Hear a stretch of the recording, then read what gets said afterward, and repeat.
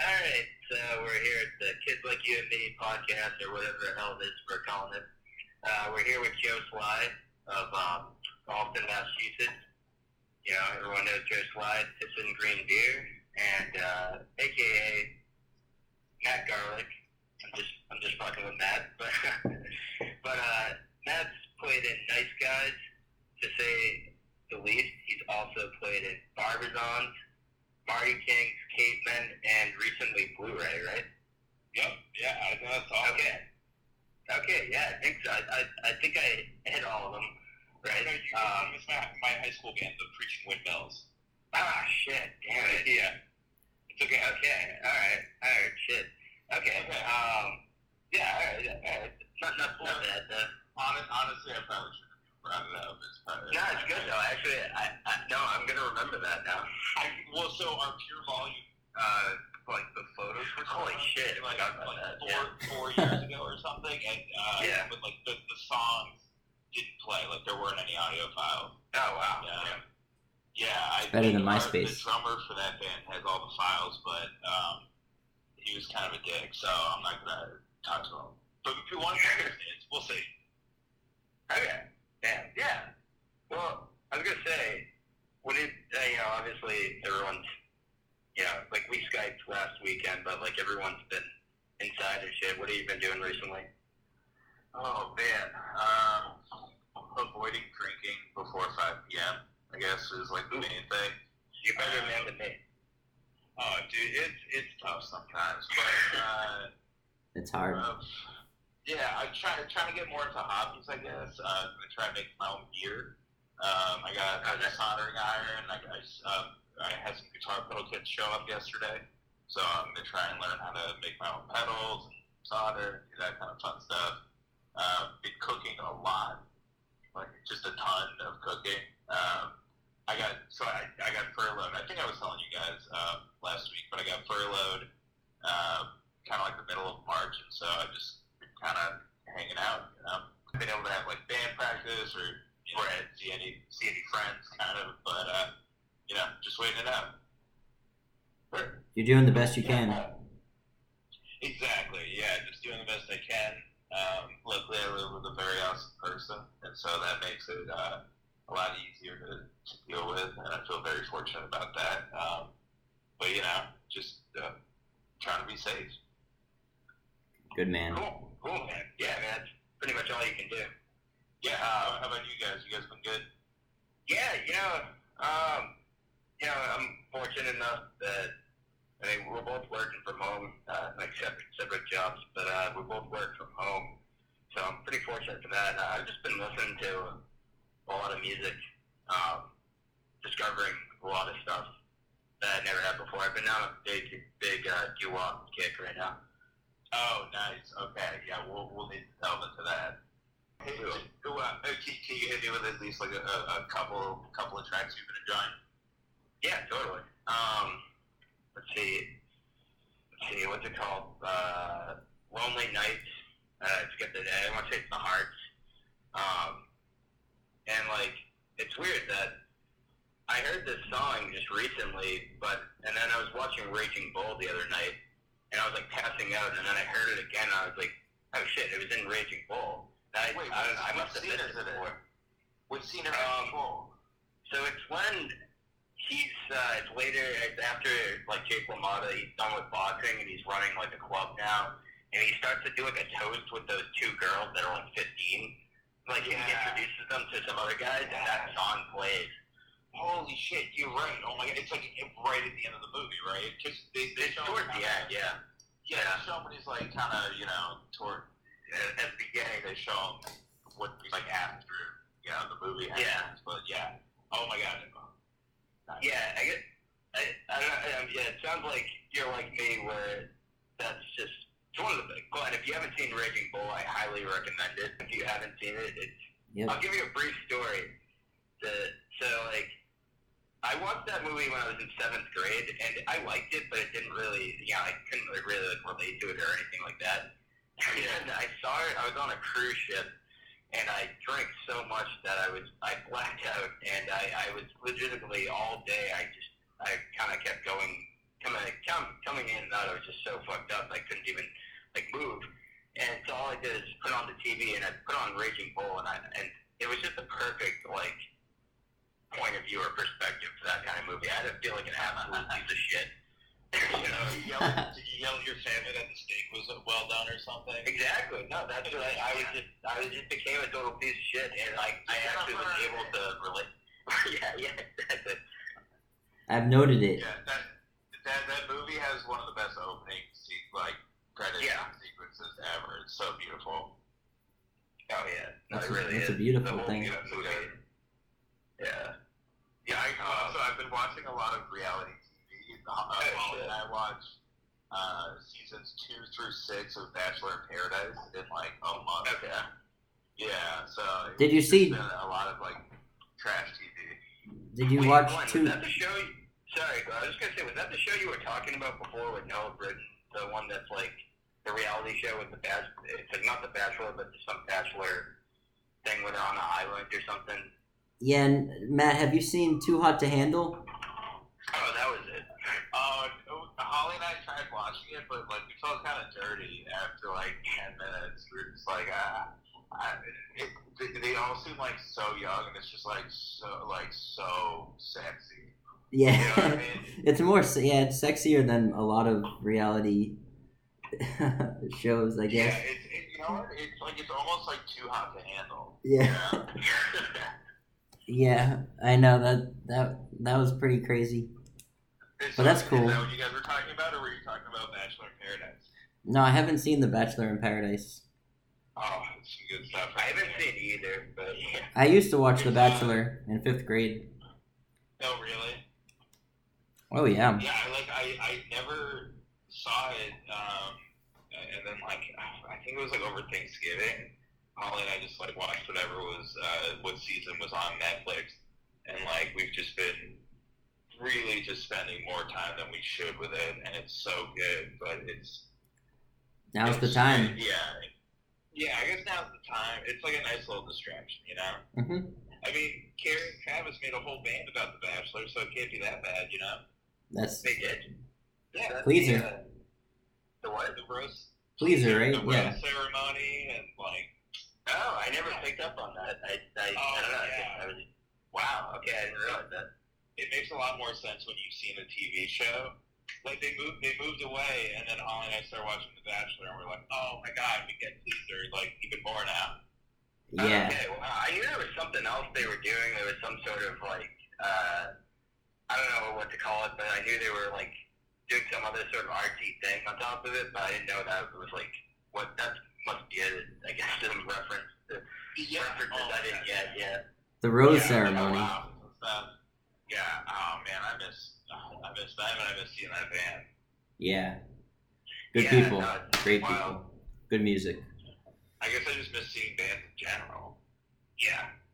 No, no, it really is. It's a total bummer right now. It's like I'm actually like I thought I'd be freaking out way more, but the biggest thing is just for me, just like like missing like shows and seeing people at shows. Especially you guys. I feel like you guys out of any of my friends are more dedicated to going to shows than all of us. Like I'm happy to hear that you're handling it well. Yeah. Thanks, man. Likewise, you know. Yeah. Yeah. It's been a nostalgic thing in a way. 'Cause I don't know if I told you this, but I've been working on a Boston Underground project. So No, I don't think so. I don't think you told me. yeah, so I'm starting with the summer of 2010, and I'm trying to document from summer 2010 up until when this happened, but mainly kind of keep it on an underground focus and get all of the venues, all of the bands that played, like the different nights that happened. I'm sure we'll touch on it because as I'm going through it, this is like I've gotten up to the fall of 2011. That's where I made it through then, and now I'm starting to. It's interesting to kind of see everything take shape, and I'm curious to hear. I'm sure we'll get to it as to when you started to kind of immerse yourself in, going to shows and playing in Nice Guys and all that. So it'll be. Yeah. I think that's probably a little bit before you guys' time. I don't know exactly. You'll have to. I don't know when. That was right before. Mm-hmm. Okay, well, I was gonna ask. I was gonna say, like, just segue into that. I was gonna say, like, as far as, I don't really know much about your backstory as far as with the music. Obviously, like when we met you, you were already playing in Nice Guys, and at the time our song was called The Baguettes. But when we met you, you were in both of those bands. Now it's 2012, but I don't really know much about like how you got into the local scene and all that stuff. So yeah, I mean, feel free to indulge. Tell us the whole story. Yeah, I mean, well, so I went to Emerson College, and I met a lot of friends there, like Alex and Jake, who also played Nice Guys, and Mike Sonam, who you guys know, who moved to Philly, and Kay as well, who played in Cavemen, who you guys know as well. And so I guess it was like before I met Alex and Jake, Sonam and I had gone to, I think we went to a show at Gay Gardens. I feel like we saw Sarah Lee and my friend's band, the Zookeepers, and like maybe Or 20. I was gonna say 2011. Okay. Maybe, yeah. It was around then, and I guess like the first real thing was seeing Jeff the Brotherhood at Great Scott in like 2009. Because that was my first time ever seeing Ski Mask. Okay, I was gonna say, wasn't that Ski Mask's first show? Was it something? I don't know. Was that the one with Juicebox? Did Juicebox play or something? Or? Yeah. Okay, I could be wrong, but it may have been their first. I don't know. I'd have to look into it. I have this information. I have all of this. On March 30th, Jeff the Brotherhood and Juicebox played Great Scott with Ski Mask opening. It was in the year 2011. No, they played it earlier in 2009. It was.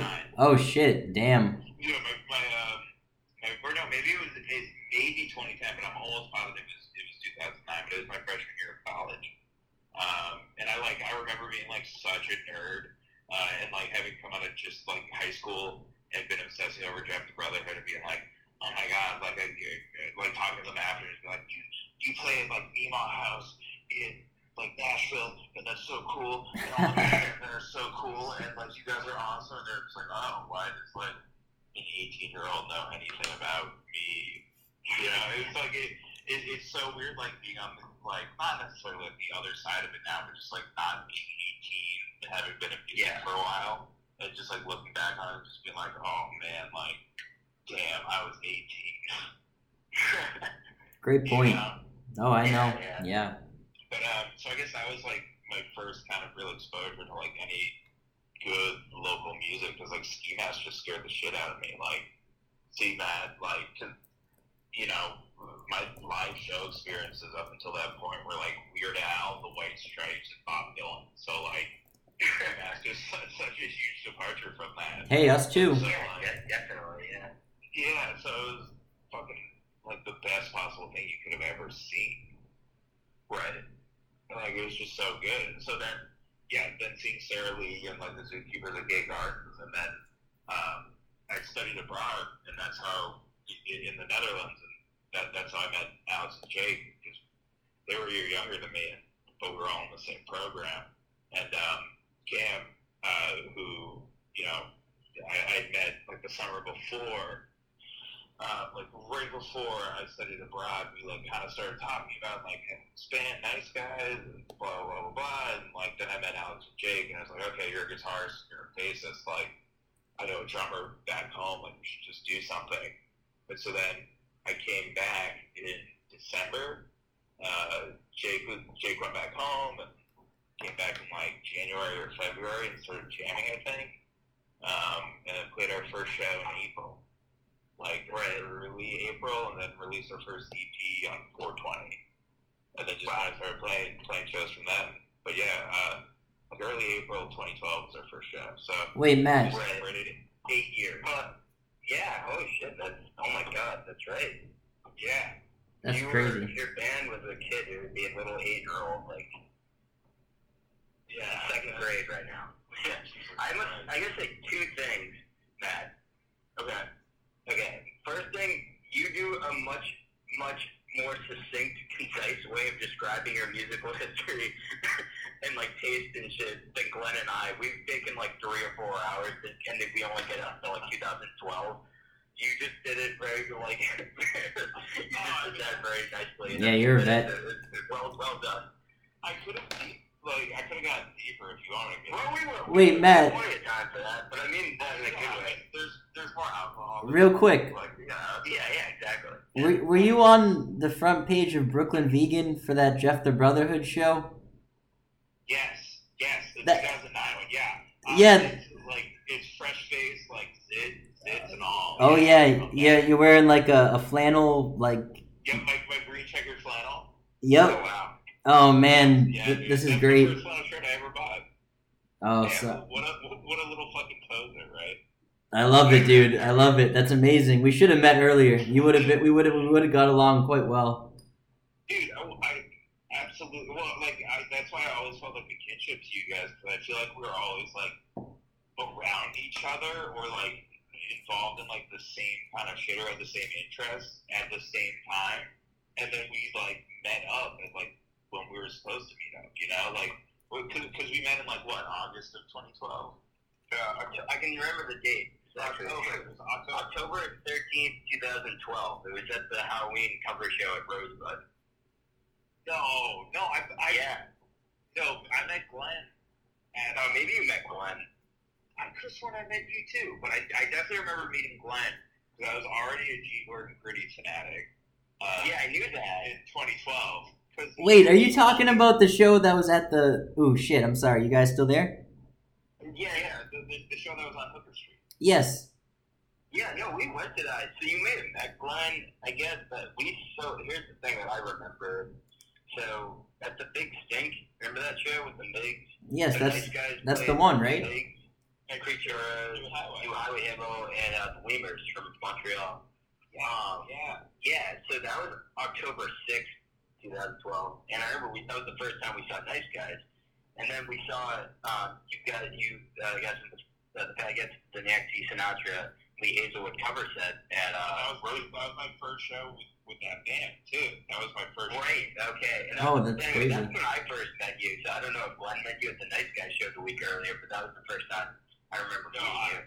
I went out of my way to talk to Glenn at that night. Oh, okay. I think I remember that we were hanging out, and yeah, actually, now that you say that, Matt, yeah. Glenn, I thought you were fucking British. Like I thought you were this British kid that like lived overseas that somehow knew about the Growlers, and I was like, this is the only person that does like a cover of this one Growler song, and what are the fucking odds that this kid that I thought was British is at this house show that I'm at right now, you know? Like, it was crazy mind-blowing to me. That's And that was also the show where the Faggots asked me to join. Oh, wow, okay. Yeah, that was the show where they asked me to, like, officially join the band. Yeah, I remember Glenn. Yeah, that's that wild. was the first time we met Ryan Major and Joe Merritt as well that same night. Yes. Very, very nice dudes. Yes, two very nice gentlemen. Oh yeah. That show doesn't. That feels like it wasn't as long ago as it was. That was I mean, in the whole grand scheme of things, that's a long ago. But, yeah, I mean, the planet's been around for like billions of years, so I guess it wasn't really that long ago. Yeah.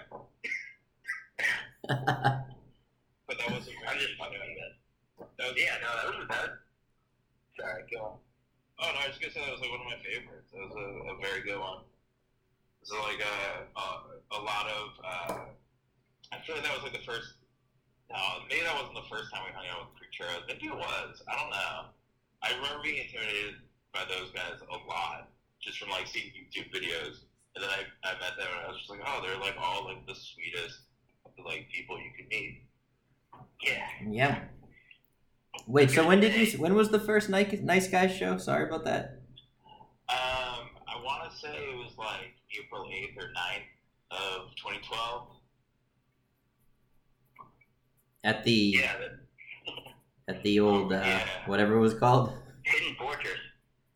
Yes, yeah. We pretty much we wanted to just like write enough songs to be able to play live. So I think we wrote like 5 songs and had like a 9-minute set, and we had like a ton of our friends show up because it was our first show, and people like, oh yeah, like we'll definitely go see your band. And then every show after that was just like a steady decline of like, oh, I got something that night, or like, oh shit, like I don't want to go to Austin right now, or you know. Wait, so are you saying that in the beginning it was mainly just like your friends? This wasn't necessarily people that were in the scene, so to speak.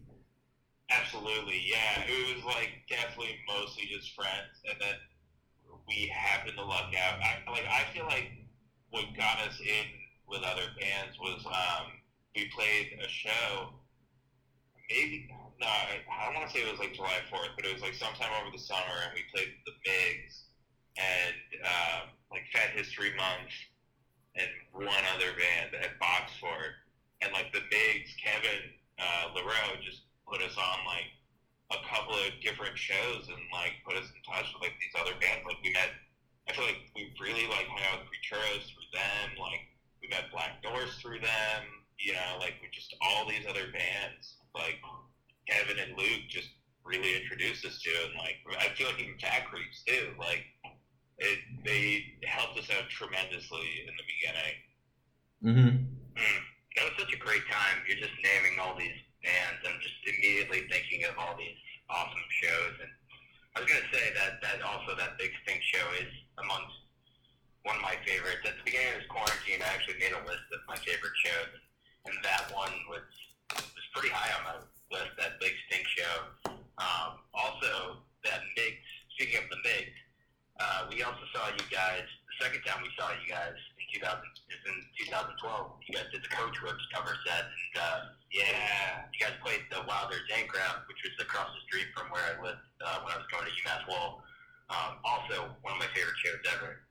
Just incredible. Great house. You guys, Migs, yeah. We were just talking about yesterday, Glenn and I, just our favorite houses over the years. Yeah, I was actually wondering, well, a couple of things. One, if you want to name some of your favorite houses, but I was also going to talk about Black Lodge, of course, and as you being a resident there, former resident. Yeah. Here, I'll talk about some other house venues that please. are awesome first, and then we can talk about Black Lodge. But fuck, so I guess in like Boston directly, like Gay Gardens was probably the biggest one for me. That was like the first actual house I ever went to, saw a show, and like the first house venue that I went to, and like kind of felt like it was home too.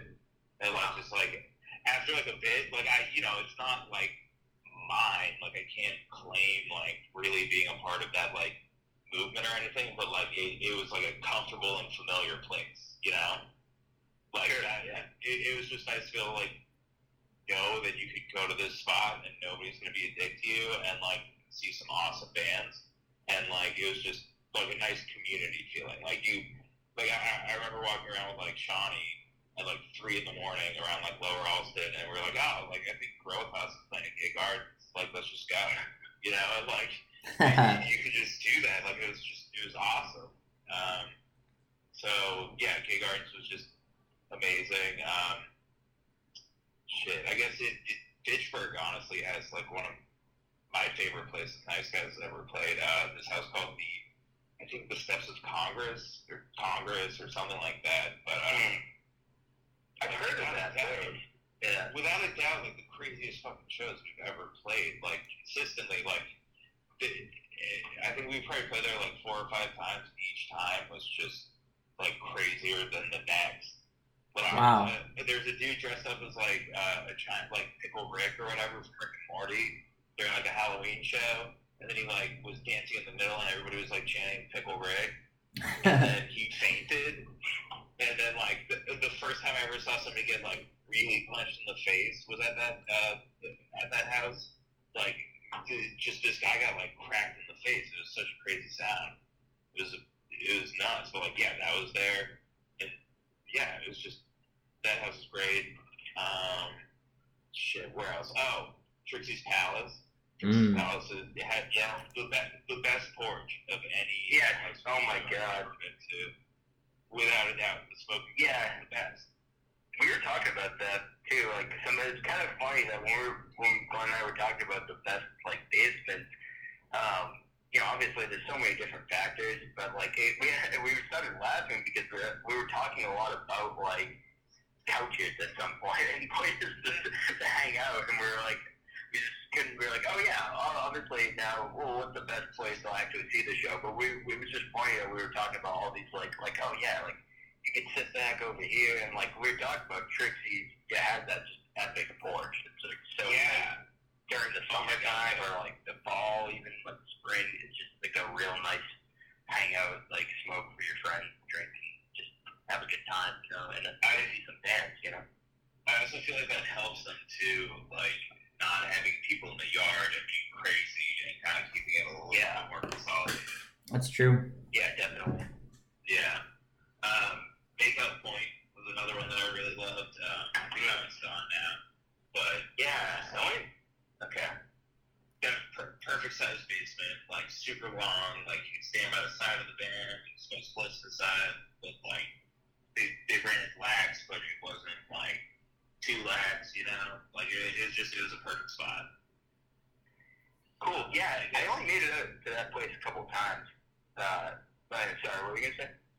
Oh, no, I was going to say, like, I guess my last one would be Grandma's house. Oh, yeah, that was a good one. Yeah, Grandma's house is great. Yeah. So tiny. It's like such a nice basement. Like, you either can play in, like, the little, like, cove when you, like, first walk down, but then, like, 5 people could fit in the basement, or you could play by the boiler, and, like, 20 or 30 people could fit down there, but it was still like jam-packed. Like, it was always just so much fun. Yeah. Yeah, oh yeah, definitely. I was going to say, another one of my favorite shows ever was in August 2015. It was your Nice Guys tour kickoff, and Mind King with Creature, Double Buscemi's on the blade, And, that was amazing. I mean, that was a Creature double feature for you. You were playing at Marty King's as well. Yeah, a pipe burst during the Nice Guys set too. Like, the basement was. Wow! Oh shit! I don't even remember that. I just remember being an absurd amount of people, and everyone was like moshing, and it was just a really like wild fun time. But again, it's so wild when you think just how small it was too.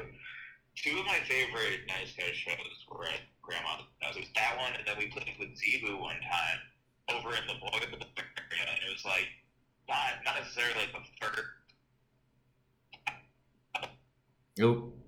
times, I mean, like, everybody's surrounding you on, like, all sides. And, like, you're just, like, the middle of, like, chaos.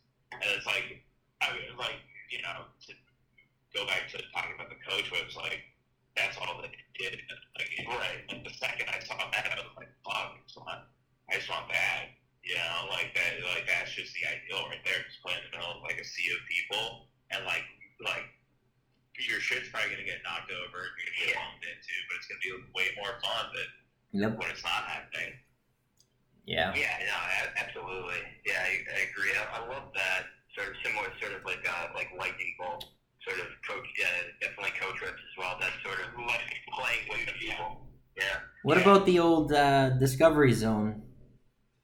Oh, fuck, dude. Oh, my God. Yes. How did I forget about Discovery Zone? That was like, if you want to smell like cigarettes for the rest of your life, you're in there for a show, and it's just in your blood. Yeah.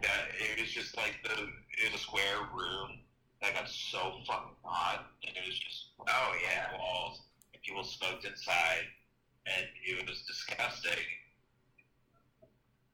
I mean, that was another thing. Yeah, we played like Stevens there. Yeah, that was a great show. Black Doors and Fat Creed. This band, Fat Creed. Yeah, this band. Sorry, sounds like the sound's coming out a little bit. I don't know if it's just me. Oh, I think you're breaking up a little bit, Matt. I don't know if anyone else is breaking up, but Am I breaking up? You were breaking up, but I think okay. You might be fine now. I'll let you know. I'll monitor you. Yeah. Thank you. I'm sorry about that. Oh, no worries. I'm just, I'm so nervous. It's my first podcast. You're doing great. Okay, good. I don't want to fuck it up, Don't fuck it up. Yeah. I will let you know if you fuck it up. You guys do, Joe Rogan numbers, right? Exactly, yeah. Okay, cool. Last I checked, we were way ahead of him, though. Okay, good. I would hope so. Yeah. Have you tried DMT? Oh, yeah, all the time, dude. I go whole day. Yeah. Alright. Yeah. Fuck yeah. Wait, what were we talking about? So we're talking about... Little Discovery Zone there. Discovery Zone. How's that? Yeah, Discovery Zone. Yeah. Yeah, that place was fucking... It was great. And John Freeman, who lived there, he was the one that kind of let us have our first shows at his place, because he lived in Fortress, which is right below it, and then he moved out just one floor above, and that's what became Discovery Zone. But that building's torn down now, and it's going to get turned into a condo, which is way better. Fuck that. But yeah, it's awesome. It's cool. It's the building next door to it is called Penniman on the Park, which is for anybody who knows that area or has been to that area, that's like a joke of a name just because it's like an industrial park. It's a beautiful spot. I love that area, but to be it's just such a fucking douchey name. Oh yeah. Yeah, but yeah, far be it from me to cast stones or whatever. I don't. No, yeah. I know you're a nice guy. Yeah, exactly. Yeah. Nice guy. Right. So I mean. Actually, I wanted to ask you. I've been meaning to ask you this for years, and I don't know why it never came to. But so the name Nice Guy, how did you guys come up with that? Because my interpretation was always that you were taking the name back. Because a lot of times when people think of someone's a nice guy, it's like some guy that's a little bitch or whatever, and then But now you're saying no, we're nice guys. We're nice people. But we're not little bitches. We have the mean songs. We're we're playing these blistering fast punk songs, and we're still nice guys. You know what I mean? It's we're not a passive sort of, whatever negative connotations people might have, because that term gets thrown around a lot. That was my interpretation. You're kind of half right on that one. Okay. But reading it too much. It's just we all thought we were. Do you hear my cat screaming in the background? Stan, get over there. Quit screaming. We all just kind of thought we were nice guys, I guess. It didn't have to do anything with the nice guy meme or whatever of any of that thing. And then that's just the kind of music we like. So it didn't have necessarily tie in with the music, the name, I guess. At least not intentionally. We kind of picked it because people thought we were nice, but then everybody learned that we were actually douchebags. Oh yeah, right. And I was it kind of ruined it. That's a lie. Yeah. I'm willing to overlook it, but I mean, yeah, it kind of sucks. But, I'm sorry. There's no deeper meaning. I wish I could help you out with that. Yeah. That's funny. I I guess I thought you guys were deeper than that, but it's gonna be pretty surface level with us now. You came up with the name before the weed. No, the weed probably inspired the name because Cam and I just got high for a summer. That's all you did. Hung out. That was it. I'd go over to a spot in Brooklyn, and we just chill on the couch and spoke, and then I would play guitar, and then he would tap on his thighs and shit, and we try to come up with stuff. And we I think only one song came of that, and that was These Tonsils, which is just Standing at the Station by Ty Segall. So it really just didn't end up being anything. Oh, that's good. That's good to know. Yeah. So I was gonna ask you again. Now that we're talking about the houses, so Black Lodge, obviously, you guys, I think, all lived there. At least fourths of the band lived there at some point or another. Obviously, yes. Yeah. Right. Oh, okay. I mean, and Pete too, or? No, Pete didn't live there. Okay, because I know you guys, all four of the original members lived there. I know that. Yeah, sorry, that's my bad. Sorry. No worries. Yeah, no, I mean, definitely. Technical like you are. Yeah, anyway, yeah, like, so, obviously a big, like, part of the band, and the band's history. Yeah, so when did, like, shows start there? Because I remember hearing about it in 2012, just following, like, the Migs, and I didn't make it out to the show, but I remember the Migs said they were playing at Black Lodge, and then the first time when I went there was, like, 2013, just to stay over the night to crash, but, and then we saw a show there in 2014, but, so, like, when did that all start, like, you guys actually having shows and such like that? So, like, Alex moved in there, kind of, I think it was, like, his junior, senior year of college, and he had some of his other, like, college friends living in there, and they threw a birthday show for Sonam in, like, September, and it was, like, right when everybody, like, started college, and so there was, like, 300 people there, and it was, Samosa, which was, oh, shit, there was one band that you guys forgot that I was in. It was Samosa. That was me, Alex, and Kay, who, yeah, Kay and Alex was Miami Doritos, and I was of course, to get in on, their magic, but, it was the three of us, and it's just, like, our experimental, like, psych jam band, but it was really just like bullshit noodling. And so that was our first show for that, and then it was the Migs, and then our friends the Numerators, who are fucking awesome. From New York? Yes. Yeah. Okay, yeah, we've seen them before, yeah. They're cool. Yeah, they're awesome. Love the Numerators, Burgers, and Sammy. Yeah.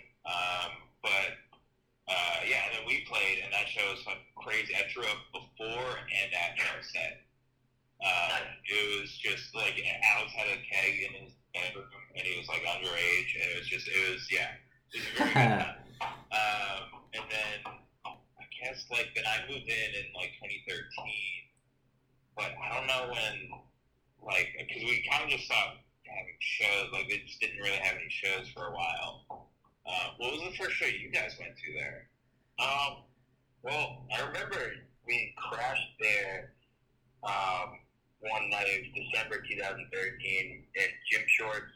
You guys, nice guys, played with Jim Shorts and Televibes at Zuzu. I remember that show. Yeah. That was fun. Yeah, that was cool, because at that time, like, that was, within the next few months, I feel like you started seeing, like, you started to see Televibes and Jim Shorts playing around a lot. Televibes have been around for a couple of years, but it's kind of those two bands that started playing more with you guys and playing around Boston a lot more within the next few months. So that was kind of like a nice little, like, I don't know, it's like a sort of like a, what you'd see in a few months is kind of cool. The first, yeah. That's funny. No, I was gonna say the first show I saw, like, it's weird because we were hanging out at Black Lodge a lot before we saw a show there. But the first one I saw, I remember Glenn was away, but it was a barbecue you guys had. It's August 2014, and it was. If I think about it long enough, I can probably think of the date. But anyway, Nice Guys, Televibes, Sandoz, and Ghost Scorpion played. Preacher Herbs, I think, also played. Yeah, I remember that show. That show was fucking awesome. That was, I think, one of the first, like, rock and roll barbecues, too. Yeah.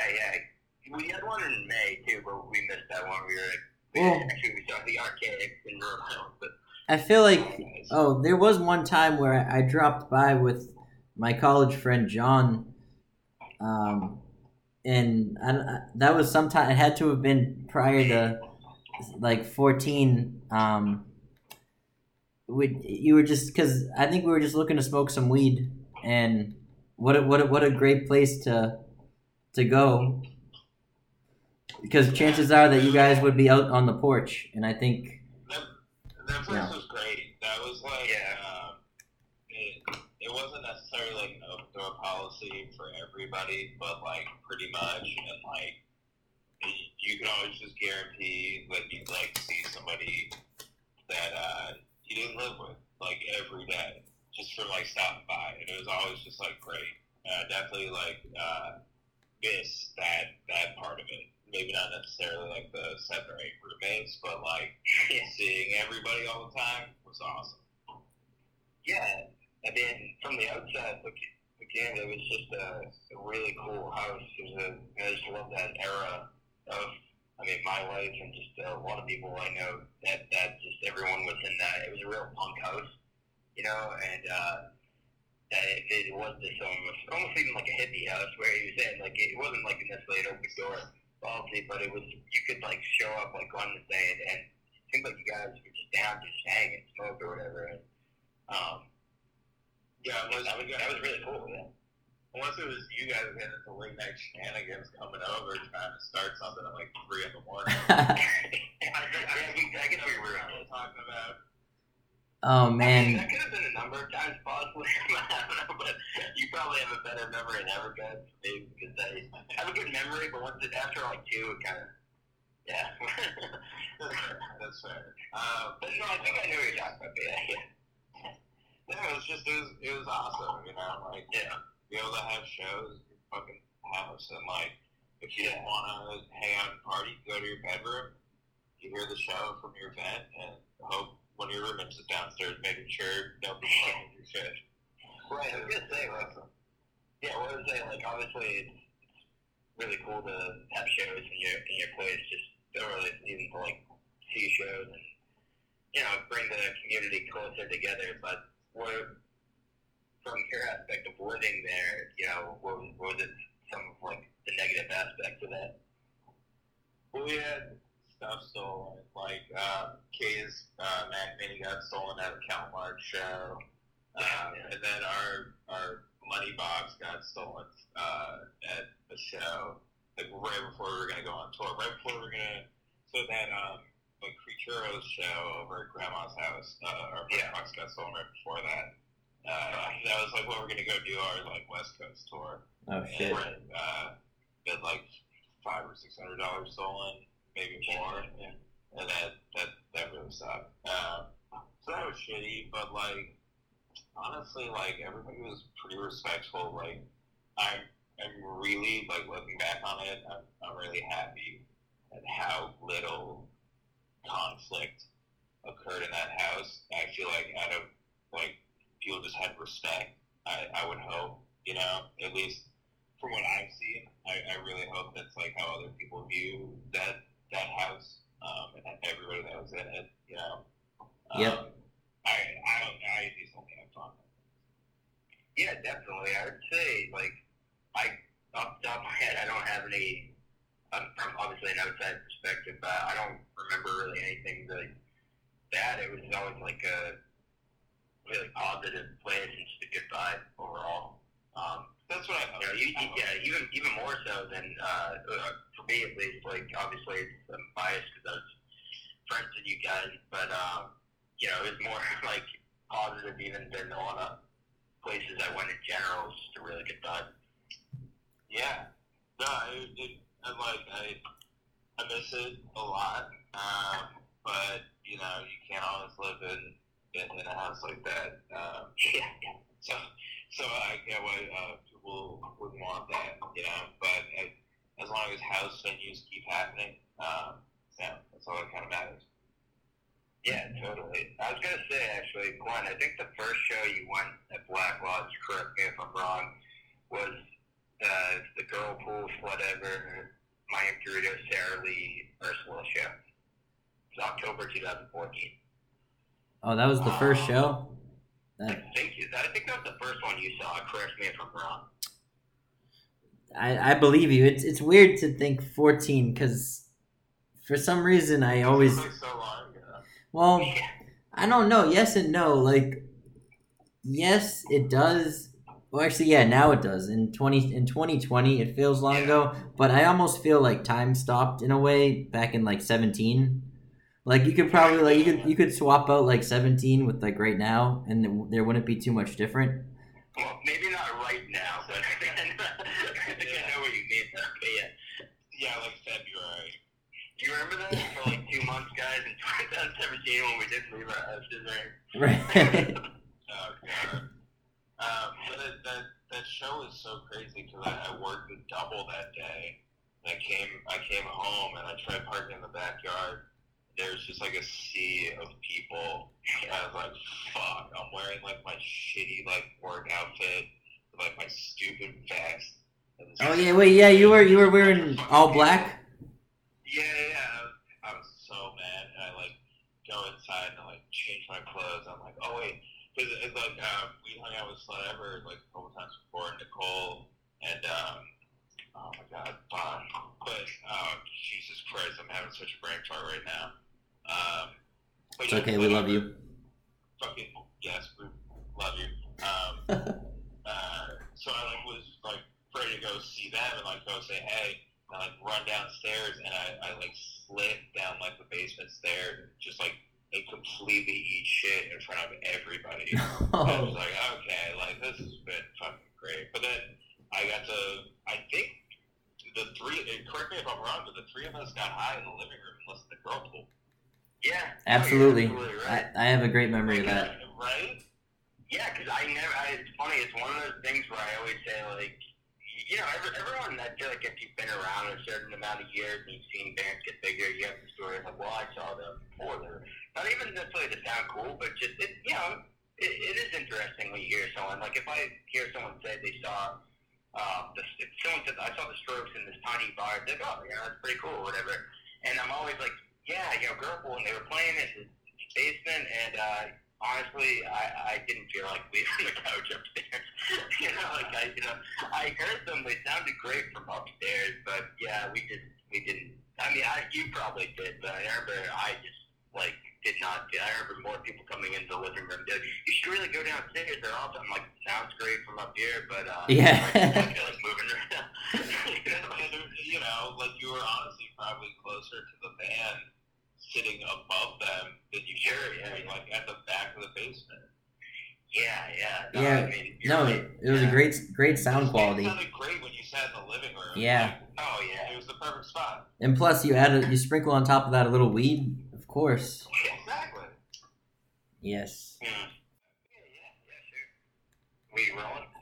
Are you guys gonna have like a paid sponsorship or something in there, like some sort of advertisement? Well, this is it right now. So you have your chance. You have 20 seconds to give us a advertisement for whatever you want. Fuck, okay. Alright, go onto Bandcamp at www.bandcamp.com/niceguys666. Buy our album that came out. Be the first to buy our album that came out last year. You could be the first person to listen to our album and maybe have an opinion about it. That came out last year. Well, we have someone wondering when is it coming out on vinyl? But we don't have money for it. So if somebody has money for it, that would be sick. We tried getting money from playing shows, but playing shows doesn't really give you a lot of money. And we didn't really want to do a Kickstarter. So if somebody out there wants to help us put that album out on vinyl, we would love that. That would be awesome. Hit us up, niceguys@gmail.com. Yeah. Also, if you're feeling really lucky, you could also go on kidslikeYouandme.com or something. I forget what our website is. You get on our online store, you get the Nice Guys Miami Jordans split 7-inch.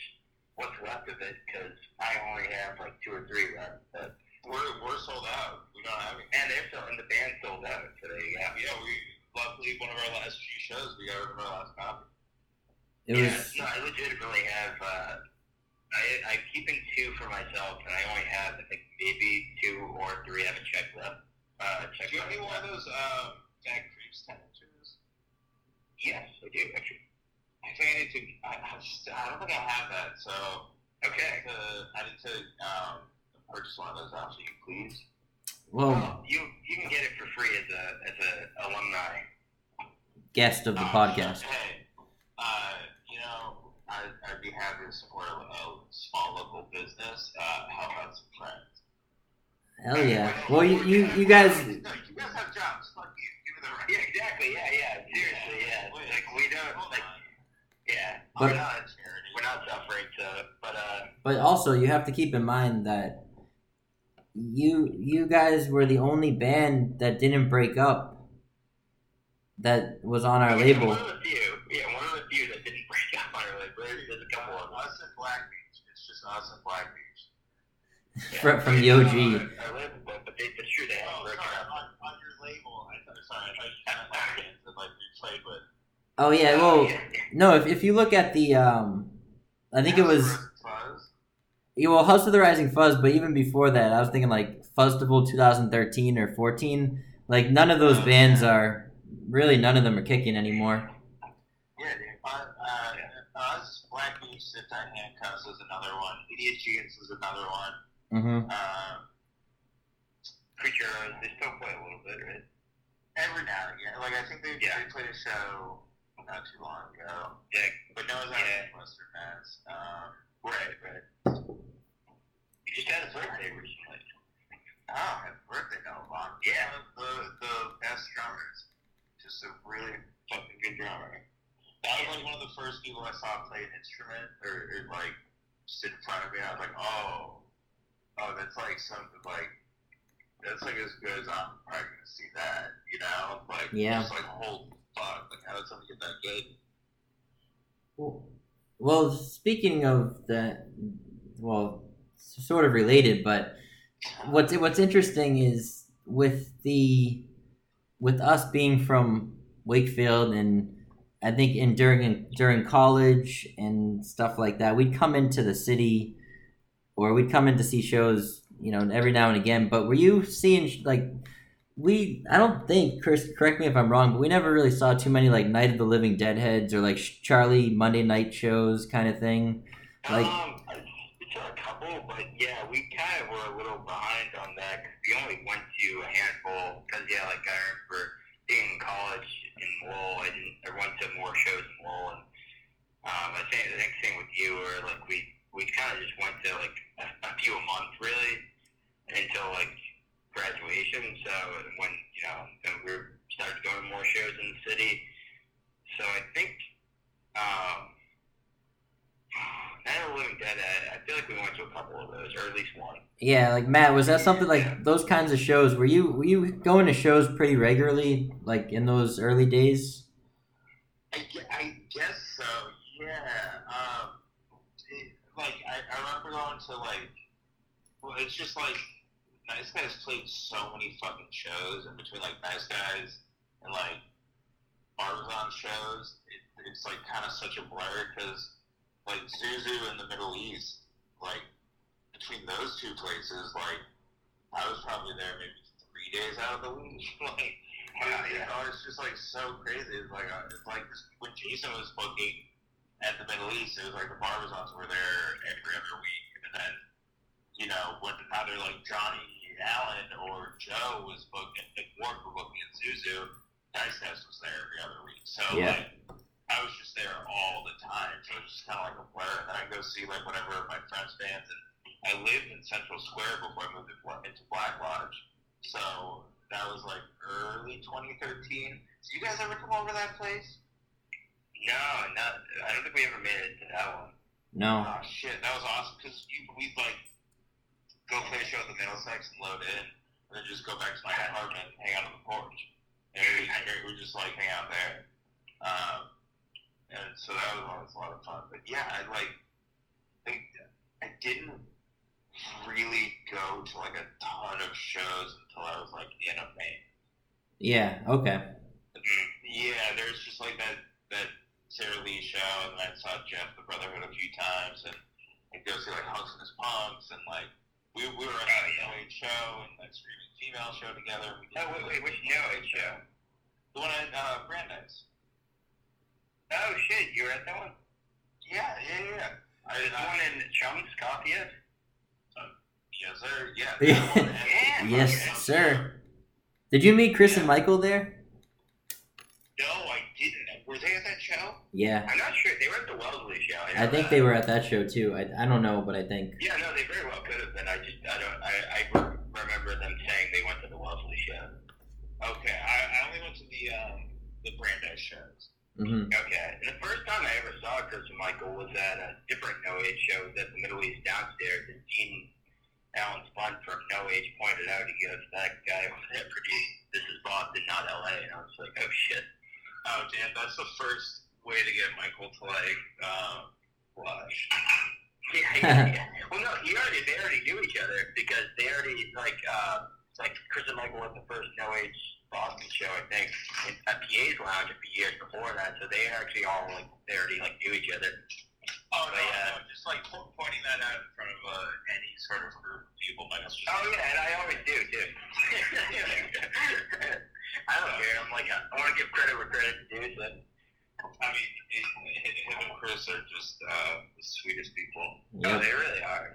Honestly, they are, like, my model of, like, that's what I want to be, you know, when I get older. And not, I mean, just now, I mean, but also, like... Yeah, even for right now, dude, they out-party us, like... Oh, yeah, absolutely. Even you guys, like, could probably maybe just keep up, like... No, yeah, they go to more shows than we do, definitely. Holly and I had them over for dinner one night, and, like...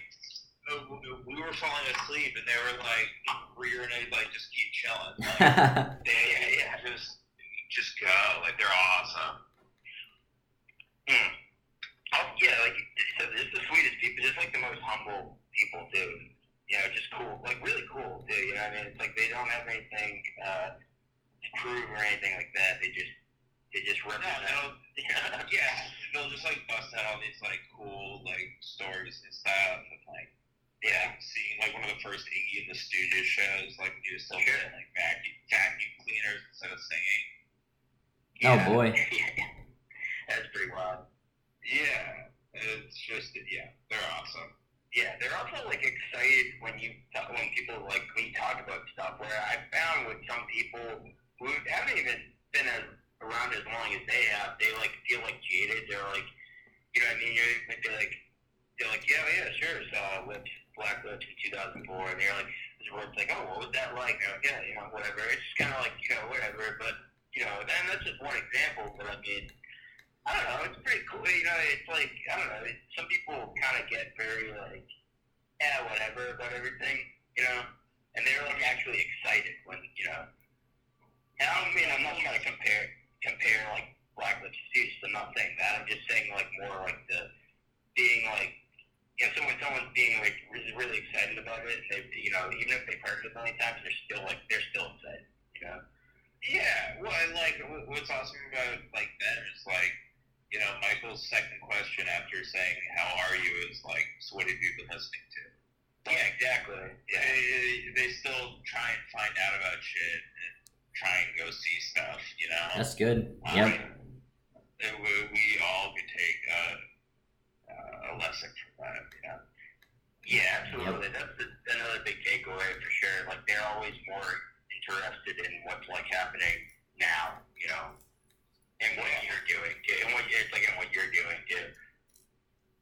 Yeah, no, they kick ass. Yeah, totally. Massive shout-out to them.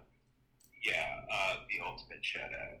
Can you guys put, like, a sound effect there? Yes. Yeah, of course. Ultimate shout out. Yeah, I'll put your voice lower. Thank you. Yeah, if you could modulate it or something.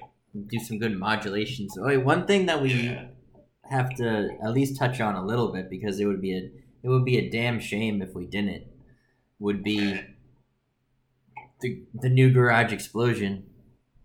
Oh yeah. Okay, yeah, we can get into that. Just, oh man, we might be there for like till no. Just well. To the next one. Yeah, all right. We'll touch on it, but okay. So for me, there's a guy that I knew in college that was like, oh, you like Jay Return, right? Like, you should check out this documentary. So that was the band out of all of those that brought me to that. What about you guys? Like, did you just discover it, or did you know one of those bands? Wait, the documentary? Or? Yeah, the New Garage Explosion. Okay, so just to explain what the New Garage Explosion is, so like, it was essentially this documentary made by Scion, the car company, and they were trying to like market garage stuff, but I don't know how well that worked, but the documentary itself, yeah, it pulls together all these cool bands. So take it for what it is, but it pulls together all these cool bands. As far as like, we were so much into that stuff by that point that we were just like anything that came up was like related. It was all the best bands from that time. It was like exactly. It was the OCs. It was Ty. Blacklips. It was like Blacklips, the Villa Hunkin' is Punks, No Bunny. Hunkin' is Punks, No Bunny, The Intelligence. High Eagle. Spitz. All these. Yeah, I mean, I was just probably there were bands I remember being like, oh, this band isn't in it, but like I wasn't like nitpicking or anything. I just remember there wasn't everyone like nitpicking. Yeah, no, because I think they may not have wanted to been affiliated with that. Well, that's the whole thing, like that. Selling out, yeah. Yes, the whole selling out thing. The thing is, though, as far as like what took us there, I guess my point is like we were such a, and still are to this day, such obsessive band that we found like every little thing you could. So that was a big documentary. So we were like, all over it. Yeah, that was huge. I mean, that's how I found that about Ty and the OCs, which was like really okay. I did not know those bands up until that documentary. I'm like, I'm not ashamed. I'm not ashamed to admit it. To admit it, that's awesome. No, I mean, Thank you. No big deal. I didn't really get into them until around like we actually heard of OCs from Billy Grave. Really cool dude. He was playing in Nobody at the time, but he also has a band called Rabies Drop. And he does this thing called like rock and roll camp for students. It's really, I think it's like 3 o'clock high or something. Anyway, he told us about the OCs, and like they actually, they played at Great Scott, I think right around that time in 2009 when we this was October 2nd, 2009. He was playing in Nobody, and he was opening for. Nobody was opening for Jay Restart for the Shattered Records tour. In fact, actually, like that tour was around the time they were shooting that documentary. Was that Box Other Sword too? Yeah, it was amazing.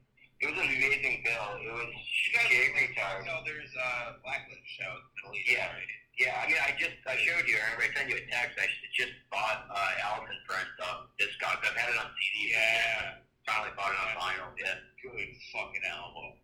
What happened to that band? Did they just break up? Yeah, they broke up. I mean, I'm still friends with one of the members on Facebook. He settled down pretty early on. Like which one? Which band member? Clayton. Is it the bassist? He was the long blonde guitarist. Oh, that was the bassist, I think. Yeah. Yes, I get. Yeah, that's true. Oh, yeah, no, you're right. Yeah. You're right. Yep. They were both brothers. Clayton and his older brother was like 15 or 12 years older than Jeremiah. And Clayton was like 19 or 20 or something. He was really young. Dude, it was like only a year or two older than us. Dude, that Dave Goldberg, a stand-up like cocktail kid, and would play organ like keyboard at the exact same time. Yeah, he was amazing. He's the best guy ever. He was a cool dude. He was a really nice. So cool, yeah. He got me into the. Well, what was the story there on that Blacklip show that they opened for them? I got kicked out of that show for stage diving. There's actually a great picture that was taken by Kyle Cuneo, who we hadn't met at the time. But dude, oh my god, I go way back with Kyle. I know, it was the white straight shirt. Yeah, dude, like 2006, 2005, That's early. maybe. Yeah, it's pretty early. That's deep. Yeah, that goes way back. But dude, that Blacklight show was like the first time I was ever in like a mosh pit, and like the first song, somebody grabbed my shirt and threw me onto the ground. Yes. And I was like, oh, okay, so that's what like this is. Oh wow, that's weird. Actually, I didn't go to a ton of shows when I was younger, but I actually went to like a lot of more like metal and hardcore stuff when I was younger. So like, I actually had the more like I was like, oh, this was like it was crazy on the other way, but I was like always kind of more like this is like a friendlier kind of like when you fall down, people will like pick you back up. It's like when I was younger, I remember the first show I ever went to, I was 13, and this guy was like, "Who wants to get into a fight tonight?" kind of stuff, and there was like all this kind of aggro stuff, but then it was kind of awkward. The music was kind of lame, and I didn't really go to a ton of shows. But then when the garage stuff, I always thought was like fun. You know what I mean? Yeah. And that was like, but it was crazy too. I do remember those shows were like the Blacklist ones. They were like, and for me, they always were just like this fun, wild time, and everyone kind of let loose, on a good night. Yeah, you kind of like you expected to like get like spit on or like pissed on or whatever. Yeah. That was the thing. Yeah. Just the usuals. It was cool. It was awesome. It's like we'll see what happens. Maybe. But hold on, you were at that show? At the downstairs, yes. Yeah. No. Okay, I never knew that. The Black Lips Box Office one. Yeah, that's where I got my favorite T-shirt. The softest T-shirt I've ever gotten. It's a Black Lips shirt, and it was like already like worn in and like kind of ripped and stuff. And like now, it just has like all these holes in it, but it's in my basement in a box tucked away. And like I will have that shirt until I fucking die. It's like the coolest shirt ever. It sounds like a nice shirt. I wish I could find another, but I don't know if somebody out there who's listening has this shirt. It's a tan shirt. It was from the 2009 Black Lives Matter. Sorry, 2010 Black Lives Matter. Well, it's funny because I will give you $100 for this shirt.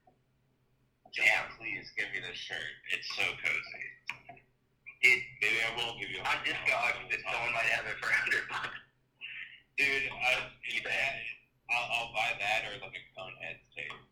Yeah. Dude, you should see it. Have you ever been on Discogs? Yeah, a few times, yes. Oh man, I'm an avid. I just love finding like shit that's out of print or whatever. You can get good deals. I bought something once and I couldn't understand why like when I bought it, it still was like I didn't buy it. Like I had to wait for like the person to confirm it or something. Like the way they have it set up is like so confusing. Like, you should just it should work like every other purchasing interaction. No, you're right. It's weird. Yeah, it is weird. It is weird. I eventually got used to it though. You have to confirm the method of selling, and every seller has like a different method. But did you ever? I've gotten used to it. No, I haven't. Dude, that was the best. It's already gone. It's but like Reverb, which is a musical instrument app, website to like buy gear and stuff.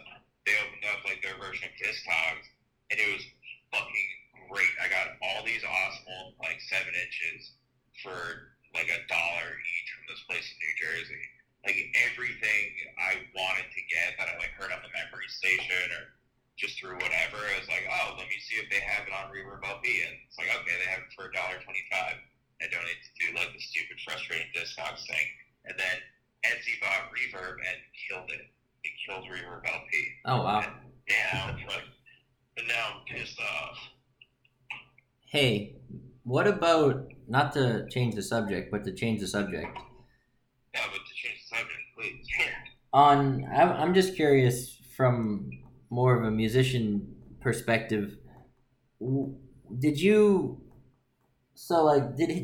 all this stuff, I know we've talked about this before casually, but it's interesting now to bring it up. Did hearing all of that stuff influence the way that you played, like compared to how you were playing guitar prior to the more garage punk kind of stuff? Yeah, like 1,000%, yes. Yeah, so like up until that point, it was really like a lot of like the White Stripes was kind of like the big thing for me. Mm-hmm. From like 13 to 16, and then like 16 to 18 was just like Queens of the Stone Age. Yep. And then kind of after that is when I got into all the garagey stuff, like Tide, DOCs, like my entire approach to just playing guitar changed. Whether it was like, Did it simplify it?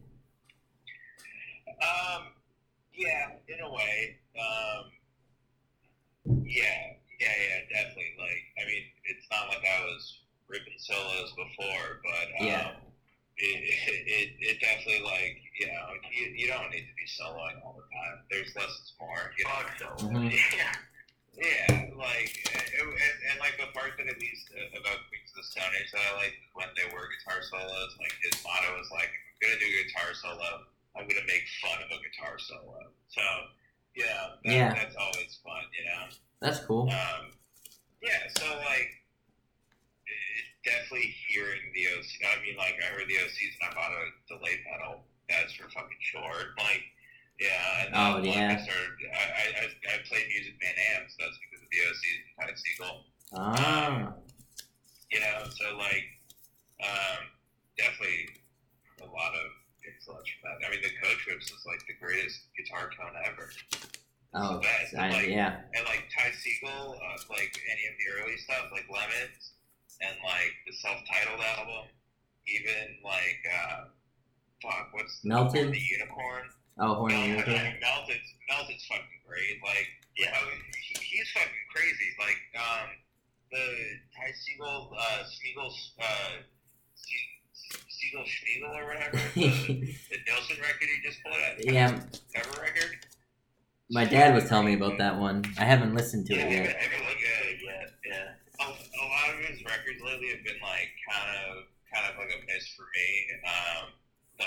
It's just like not where like my head's at. Like they definitely seem like sick records, but and like this one really, I was like, okay, like fuck yes, like this is a really well done album. That's good. Yeah. Did you? What do you guys think? Did you listen to the Lightning Bolt thing that he did? Like the Tessie? I haven't yet. I've heard about it, but I haven't yet. I should probably check that out yet. Like it. Yeah, I haven't listened to that. It's a lot of jamming. Mm-hmm. I don't know. I honestly kind of wish they did like double drums because they're both such good drummers. And they didn't do double drums. I was like, that's such a wasted opportunity. Like, what the fuck are you guys doing? Like, you're both so good at drums. Yeah, I know. He said that drumming. His approach to music is from a drummer perspective. Yeah, that's why he's so good. I mean, Jesus Christ! Like, you guys were at that fun show at Great Scott, right? Oh, of course. Yeah. Oh man, I was too fucked out. That was like one of the most frustrating things. Just being able to like see like people play like that in front of you, and like just knowing that you can do it, but like can't do it. Like, because you won't be that good. Like, they were just so fucking like tight and good. Like, oh my god, yeah, that show is just crazy. That was also like one of the loudest shows I've ever been to. Yeah, it was so loud.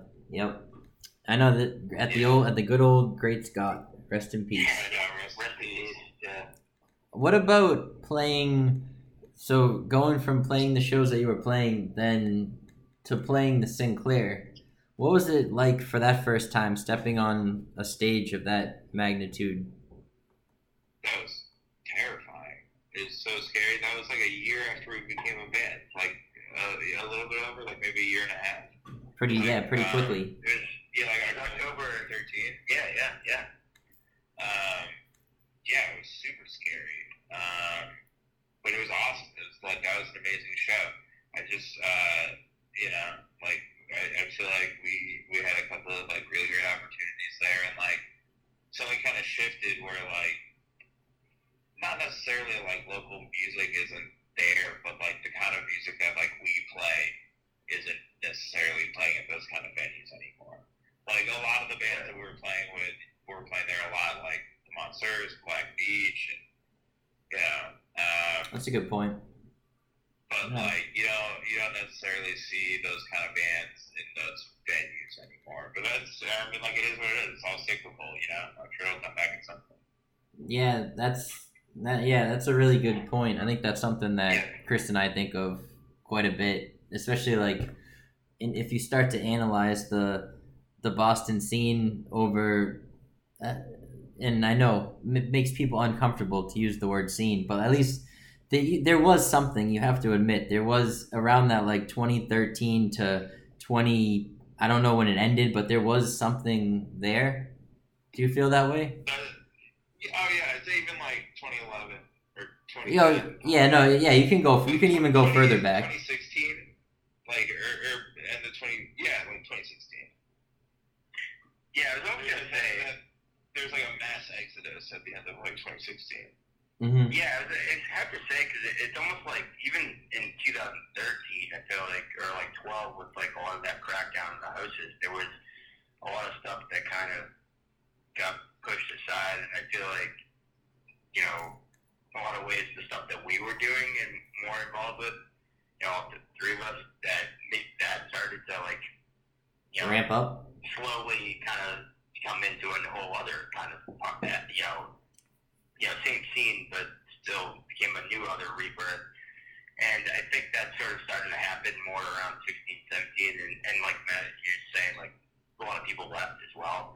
But yeah, personally for me, I feel like in the last few years, it just, a lot of the music didn't hit me in the same way that it had before that. I don't know if you feel the same way, but yeah, I mean, I don't know. It feels weird saying it, but it like almost seems like just like a generational thing. Like it's like all this still like the same house shows and stuff happening. Sure. It's just like not our kind of music, I guess. But it's like all still there. And right. Like one of the last shows we played was at the first. The real first house show I ever went to on Quinn Street in Allston was like we played at that house, and that like the first time I went there was like late 2009, freshman year of college, and I just saw like a funk band there, but like that was still like, the first like house venue I went to, but like we played there, and Shawnee came to that show for Pugs and Rats, and he was like looking around. It was like a packed show, and there's like all these like super young kids, like fucking like 18, 19, 20, like whatever the fuck. And China was just like, you know, all these kids are like gonna be gone in like 2-3 years, and like I'm still gonna be here, and like all this shit's like still gonna keep happening, and like you just keep hanging out, and like you still keep being a part of this stuff, and like you see how it progresses. Like we're in a cool position where we can see how all of this goes, you know, like Johnny's seen so much of this, like how Boston's like music scene has changed, like Chris and Michael, even like Andy McBain from like the Monsters and Tunnel of Love, you know, like between those two bands, it's like such a like span of like imagine all the different fucking bands he's played with, just with those two bands alone, you know, like that's true. I feel like we definitely can be like short-sighted with this kind of stuff. Oh, absolutely. No, I agree. I would try to keep that in mind too. You know, I do think it's hard to say. I think we did. You know, it's weird. I've thought about this a lot, Glenn. I talked about this a lot. I think a lot of it because I've heard this. I've heard this by a lot of people in our age group in that time frame. Like echo a lot of the same sentiments. You know, like it doesn't feel like it used to be. And other people say, yeah, but people are always saying that. And so it's kind of both schools. It's like, yeah, people are always saying things aren't what they used to be or whatever. You know, or it's like a generational thing. But then other people are saying, but it really was. You know, and I think it honestly, I kind of feel like it's two things. It's like one, it's always special what you experience when you're younger. You know, and for the first time. Yeah. You know what I mean? Oh, yeah. It's going to leave such a big imprint on me. Yeah. But I think we also lucked out. I think we really did. You know, and especially when I hear people like Shawnee say, like, 2012 was amazing. That was the best year. You know what I mean? I think we lucked out, you know?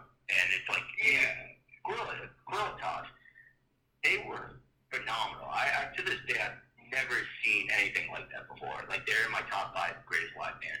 And I love their records, but when I listen to their records, it's still like not the same. I couldn't duplicate that. They were like brutal. Like, they were really brutal. It's going to be as close as you get, and like if it's still not like to the live show, they were brutal. I mean, they were like it's not. I don't mean that's like brutal in like a hardcore sense or whatever, but they were just this whole their experience that like you just can't duplicate it. And they were. I mean, I caught them maybe like 5 or 10 times tops in those years, but there were people that they played like 4 or 5 times a week. So I can only imagine like if you were at Gay Gardens, White House, or wherever houses in the 2012. I mean,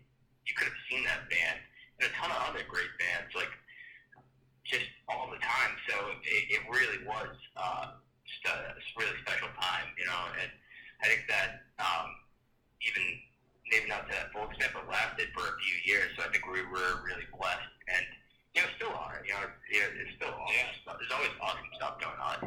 I do feel like honestly sometimes like that I don't mean to like talk out of both sides of my mouth because I think I don't. I think that it's worth saying how you feel, honestly. But at the same time, I also, and I think you agree, I never take for granted what's there, and I think there's always, like, if you actually sit down and you're like, oh wait, there's, Funeral, they fucking killed it last night, whatever. Or the Sludge, they're fucking awesome. Loretta, there's a new band. Nice Guys, they've been around forever. They're always awesome. Gritty's doing the weirdest shit, and they're like they're jam band on one night, they're an avant-garde noise band on another night, or all at the same time. I mean, like, you actually sit there and, like, you're like, you sit there and you're like, when you actually start to count it up, you're like, oh, actually, there's still a lot of cool shit going on, Anyway, yes. But I will say, sometimes you see, like, a band play, and you're just like, oh, like, you need to hear, like, Bugs Friends. Or, like... Oh, definitely. Absolutely. Yeah. All the time.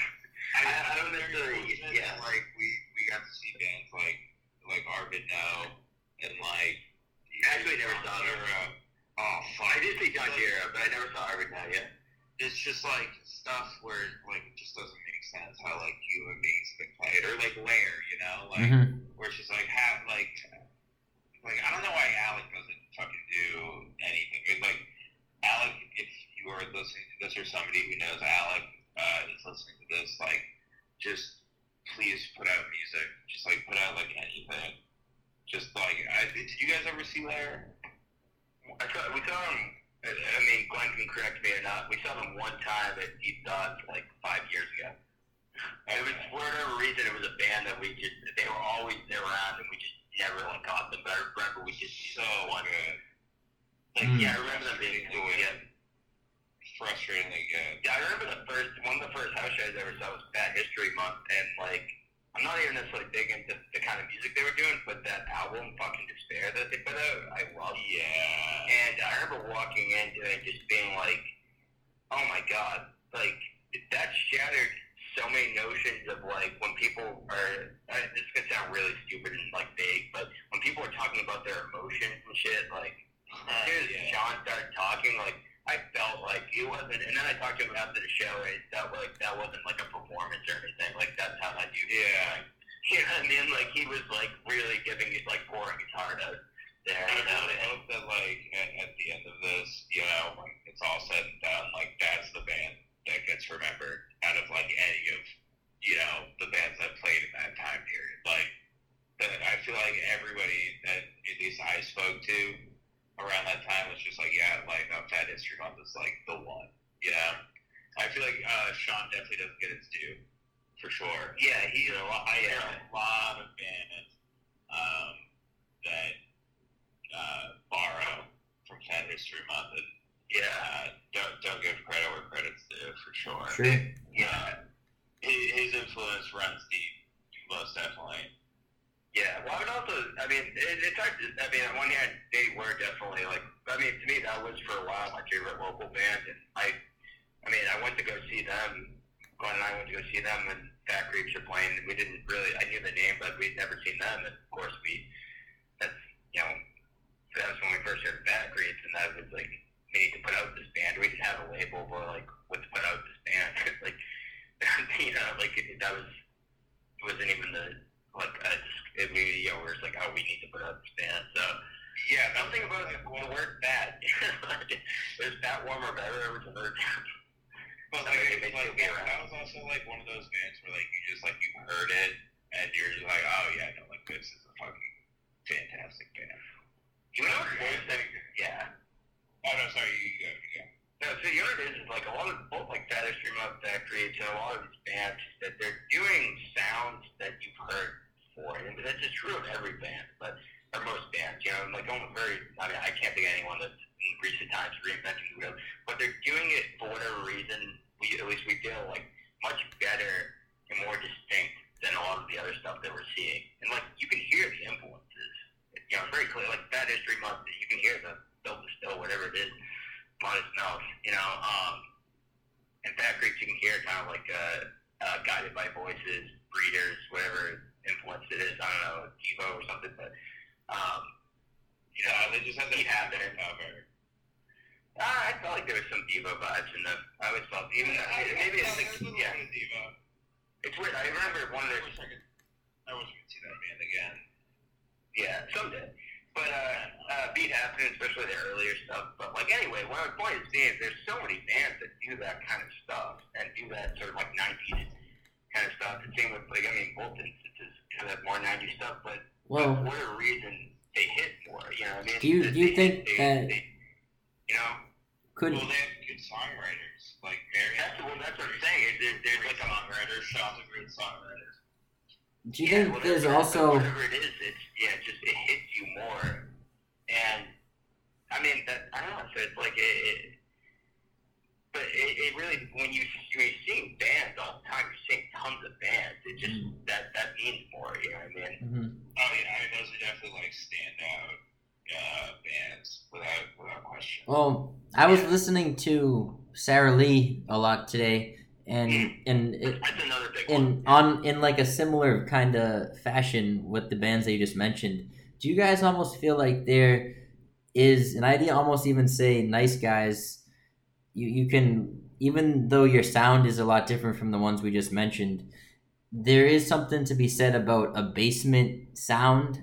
Do you know what I'm saying? Like a vibe where I would say I don't know. Sorry, go on. Yeah, I don't know if that's an actual thing, but like it sounds. There's something to the music that it seems kind of warmer than an experience that you would get from a band that plays bigger stages. Yeah, definitely. Yeah. I think it's all. I feel that way. Yeah, this is. Probably the environment. Yes. Yeah, I mean, it's a bias, too, of, like, us seeing them in basements and stuff. Like, I only saw Sarah Lee once at an actual venue in the Elks. The rest were all basement shows. Like they practice in the basement, I'm sure. They practice in the basement. Like, Nice Guys practice in the basement. Like, sure, yeah. A lot of bands have to get that. Yeah, it's a very organic thing. It feels like something that is so inspirational to, especially for me. I can only speak for myself, but like seeing all you guys, it just made it so much more accessible, and just to be able to do it yourself kind of spirit. Just to witness that, and just to go to all those shows, and the fact that you practiced in basements and all of that just seemed very low key. Like, all right, this is something that maybe I could do one day. Yeah, I mean, we did it because that's just like what we wanted to do. There's like no ulterior motive where we're like, okay, like that. Now we'll get the basement, and then we'll get the basement sound. Like all right, then we'll get Fenway's next. Yeah, it's like, okay, Cam lives in a house where he has a basement where we can like practice it. That'll be cool. Like we can put all of our amps in there. Like, oh, maybe we could all just get a house together, and then we can just practice there and not piss off like somebody else's roommates. And then it just kind of went from there. It wasn't like, this is like the recipe to get the thing. Yeah. It's just, you're on the quintessential Alton basement band, though. So unfortunately, you get that title. God damn it. Yeah. Give me a band that's better to us. Better.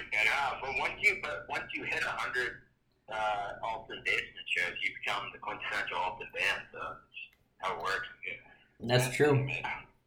Yeah, it's because we just didn't. I didn't make up the rules. All we just kept going.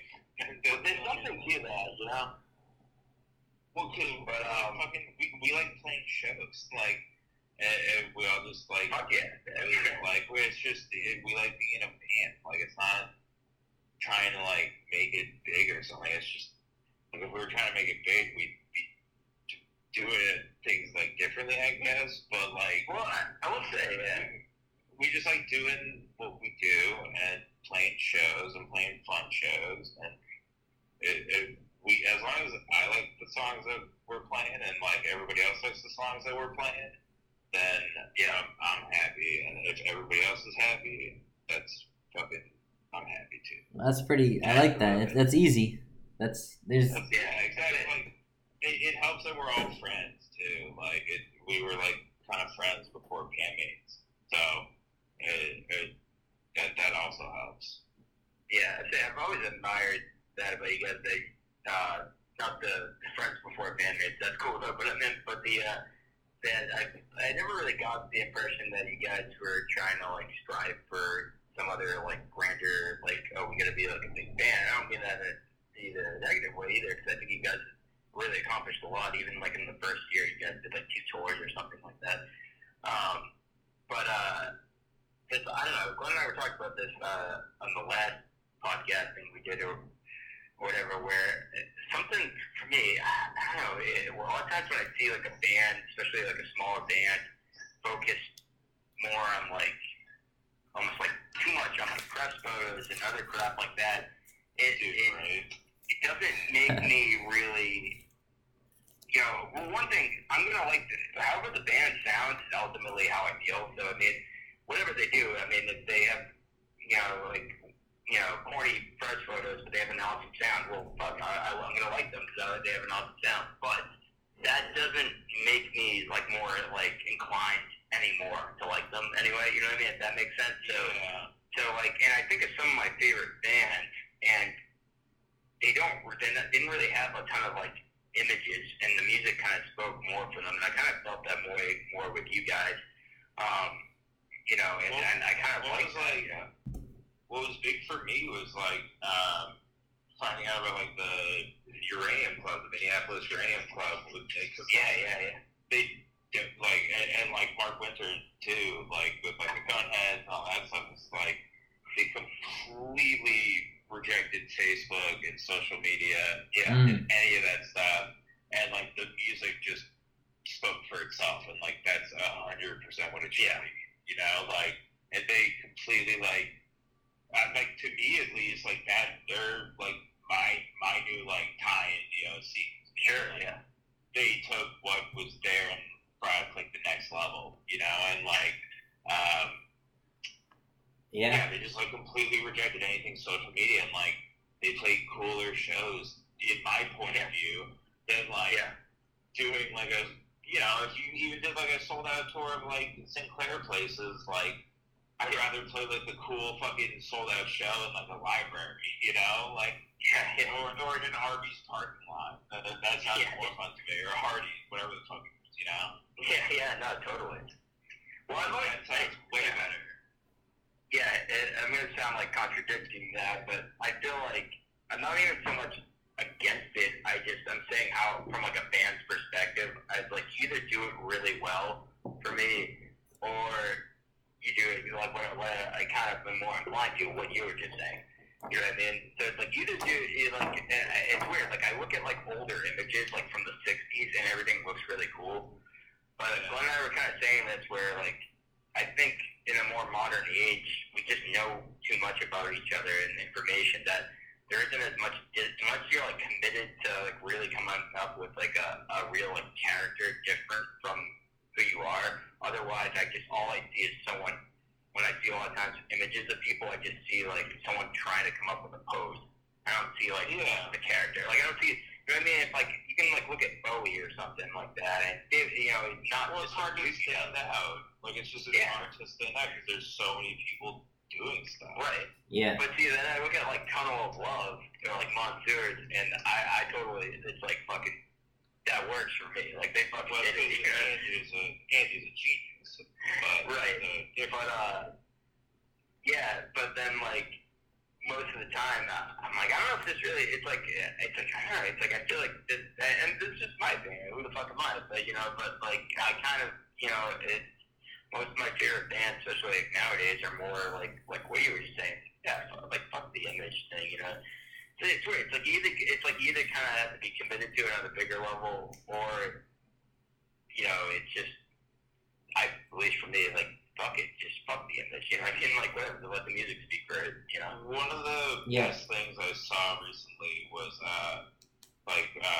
me and Holly and Jake and Chelsea, we happened to get gifted 4 tickets to go see the Monsters open up for the Foo Fighters at Fenway Park. Oh boy. And to be able to see the Monsters and like people like at least a lot of the people around us were fucking booing them, and it was amazing. They were pissing them off, and it was so fucking good.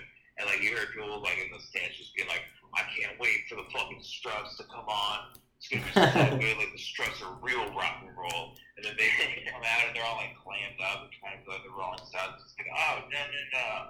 All these people are fucking morons, and they don't fucking get how good the Monsters are, and how like the Monsters are better than the Foo Fighters. They're better than the Struts. Like they're better than all those because like it was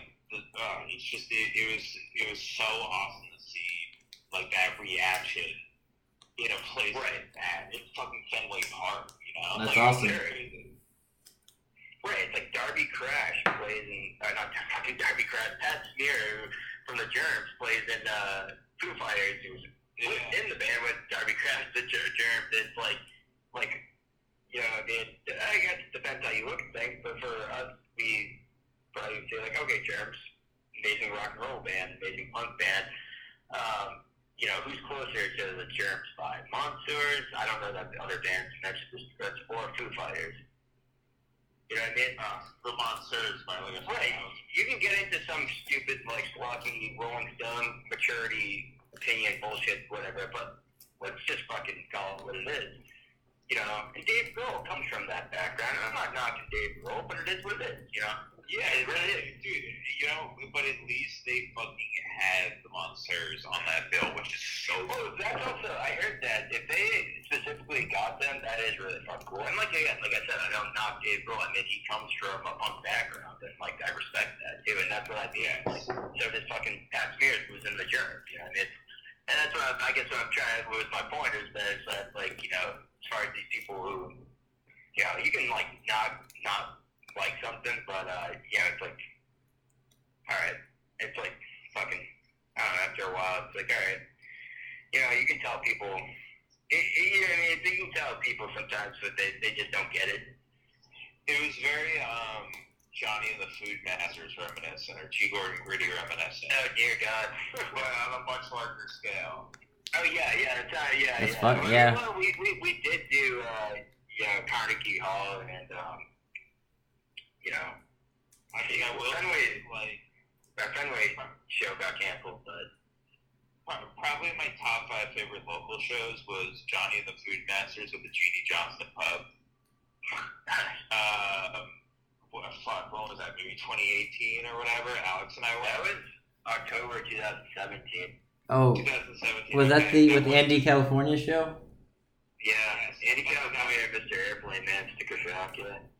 Dude, and you walked like half the room, if not maybe even more. It was the greatest thing I've ever seen. It was like, dude, there was one point where this like man, definitely in his 60s, like if not was like trying to close out his tab, but he couldn't get the bartender's attention because you guys were so loud, and he was just repeating at you guys saying, "I'm closing out my tab because of you."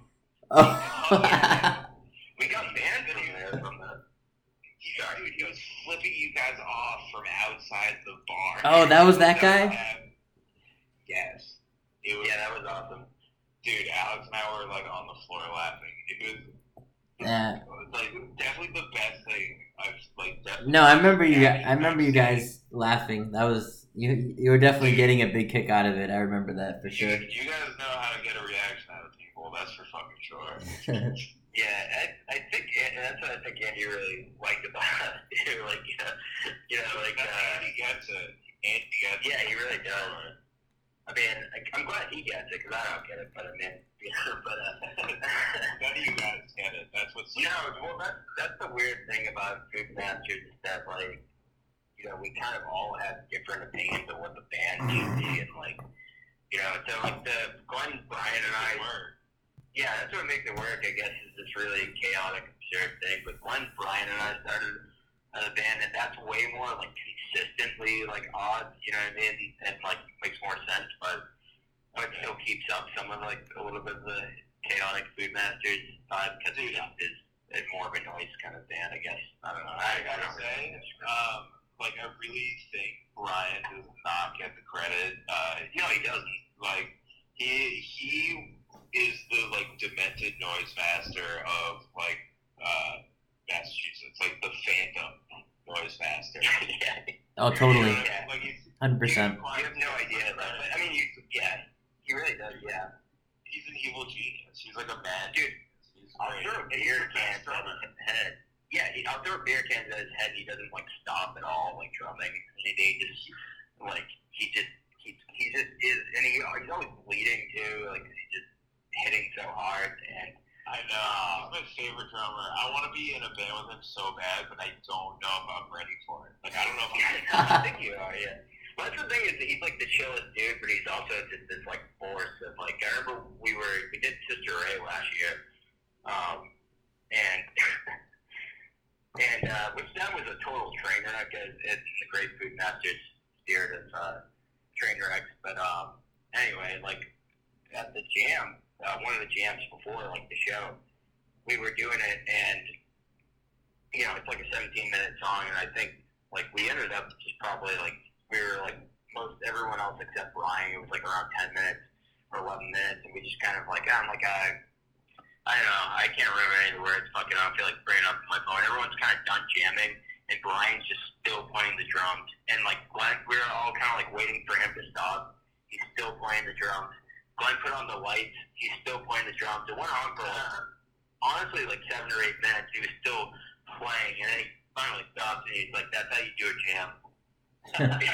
He just like So it went on for like at least like 7 minutes or whatever after everyone else had stopped, and he just wasn't stopping. In addition to like the other whatever the amount of time. See, that's why I'm afraid to be in a band with it, because like I don't know if I could wrangle that in. Like if I can get him to play in like minute 30 first.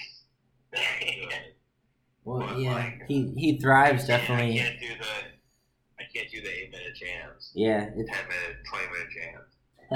Yeah, it's weird. I never really think of Food Masters as a jam band, but some people do, I guess. I don't know, yeah. Oh, the Food Masters is like a medley from hell. Yeah, I like that description.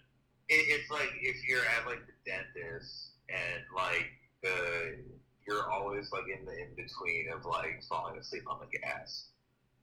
It's like my dentist just used to listen to the Memory Station, so like that's what I would listen to when I was like a little kid, and so like, that's what I associated the Memory Station with for a long time until I got that out of my mind, and now I have happy memories with the Memory Station. Yeah.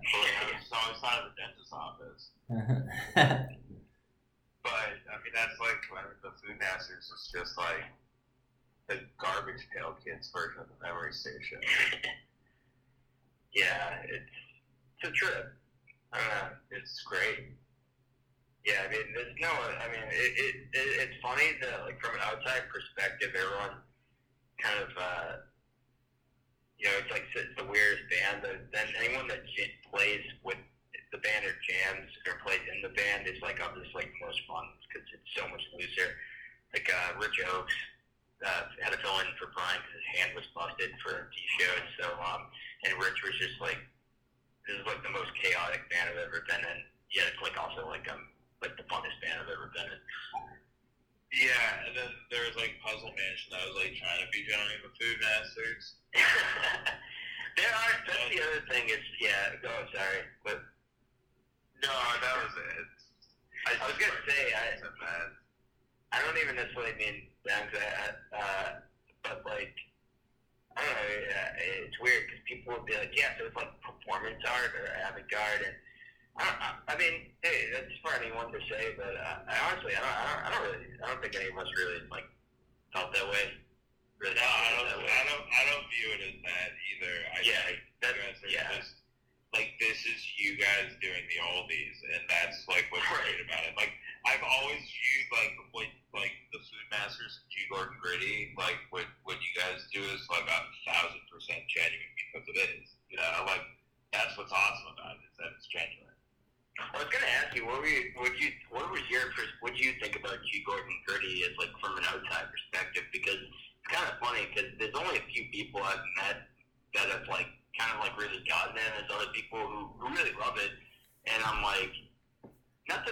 one singular way to like our interpretation or something to get. But I've heard other people and they kind of like, interesting point of view, but I don't really agree. But anyway, what's your perspective on G. Gordon Gritty? Fuck. How do I sum this up? Damn. Oh shit. All right. So, I guess my first time hearing it was like Glenn's cover of "Acid Rain" by the Growlers. And I was like, this does not sound like "Acid Rain" by the Growlers, but it is "Acid Rain" by the Growlers. Like, what is like? How do I find out more about this? And so like, then I just kind of checked out more like YouTube stuff, and then I was just like, this is like such a unique perspective on music, and like the more I got to know Glenn, and you guys too, like you can tell it's just like you guys are just fucking jamming out, like that's just it like I don't know, it's fucking great. It's just like any other fucking band, but it's like a more unique perspective on music. It's like a different way of approaching it, and that's refreshing to me because like I hear so much bullshit, myself included, performing bullshit, me included, you know, like so like I'm always envious that like you guys have like less knowledge about music. It almost, to me, it seems like you have more knowledge. If that makes any sense. That's a very cool. That's a cool perspective. Thank you for those words. Like Holly, like when she was starting up the Sweats, like she was always just like, yeah, like I don't know that many chords. Like I've only been playing guitar for like such and such amount of time. It's like, no, it's like that's a gift, you know, like. Yes. Knowing less is more because you can trap yourself when you know more and like fall into the same patterns. Like, I don't know. No, yeah, exactly. No, that makes sense. Like I say, Ian MacKaye. Oh, sorry. Go ahead. Yeah, what were you gonna say? I say Ian MacKaye once said that like when a kid's learning how to play guitar, they think like it's like they might be imitating Eddie Van Halen or whoever, but what they're actually doing is they're creating something that's never been done before. The problem is that most of the time they eventually learn how to be good, quote unquote, and then they lose that originality. Exactly, 100%. Yeah, that's true. Like, I agree 100%. Mm-hmm. You know, I might be like G. Gordon Gritty. Isn't necessarily like easy listening. And I'm not putting it on for relaxing times all the time, but you better believe I'm going to get high and drive around and listen to Don't Touch the Jordans at the Square One Mall. Oh, boy. Like, you better believe I'll listen to that. I drove by that mall like a few weeks ago, and had a nice little chuckle. That's right. That right there, Matt. That's what it's all about. That's the reason why it's made. That's all. That's the reason. You know, honestly, like you really don't want to touch the door handles at this girl. Yeah. See, he was ahead of his time. Dude, Clay, was this your whole thing? You're doing coronavirus? Well, if you think about it too, I was like with those YouTube videos of me just karaokeing by myself. Like now I see Ryan Major doing that shit. Dude, I was doing that shit back in 2010 in my room. Like I was prepared. I know, dude. I was getting ready for this shit long ago. Even before 2010, man. Oh yeah. Wait, no, was it 2010? Well, that's when it really. Before. It was before. Yeah, before. It was before, but I'm just trying to say like that kind of loner, like at home approach. That was the whole thing, and yeah, that's what it's all about. Yeah, dude. Yeah. Well, Oh, sorry, what did you say? No, speaking of like all the shit, like I don't know, big question. I don't expect you to have like a straight up answer, but what do you think the first show is gonna be? Like that's safe to do so. Oh man, I don't know. Like, just like total speculation. Me as like a complete idiot that is not like a smart scientist person, or even well informed, like even a well informed person. Like I don't know, maybe like 2021, like early 2021. Yeah, maybe end of the year, depends on like a vaccine. But dude, I'll text show offer for if shows are allowed in 2021. We got a really like the first show offer that I've been excited about for like years. Oh wow! I'll text you about that. Yeah. Okay, cool. Yeah. So I really hope shows come back for 2021 so we can play that show.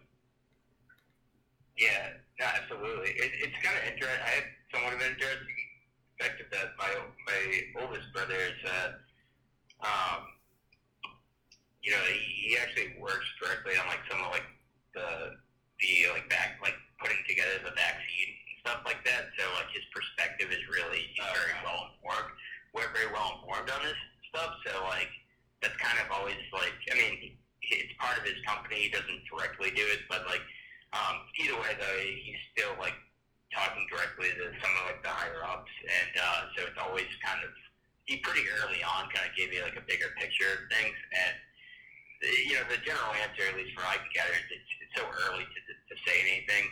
But what he and his colleagues are saying right now is that things are very things are definitely opening too soon right now. So it's kind of like hard to say what the future will have. Yeah.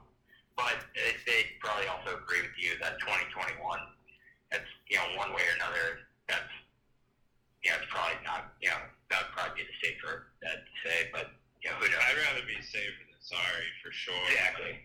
Yeah. But I'm not about to play a show where like people get really sick and make other people really sick. Like, right. Exactly. We all know how serious this is and how much it affects, So hopefully we can all just get back to playing shows soon. And I feel like once things go back to normal, people are gonna be enjoying shit a lot more. I feel like people got like jaded, me included, and like took things for granted, and now we know how good we had it, and I feel like it's going to be a resurgence of a lot of good things, and I like that. I feel like it's going to be a lot of positivity and a lot of good fans. I feel like everybody's going to hit it twice as hard because we were fucking stuck inside, and we suffered through a bunch of bullshit, so let's enjoy ourselves.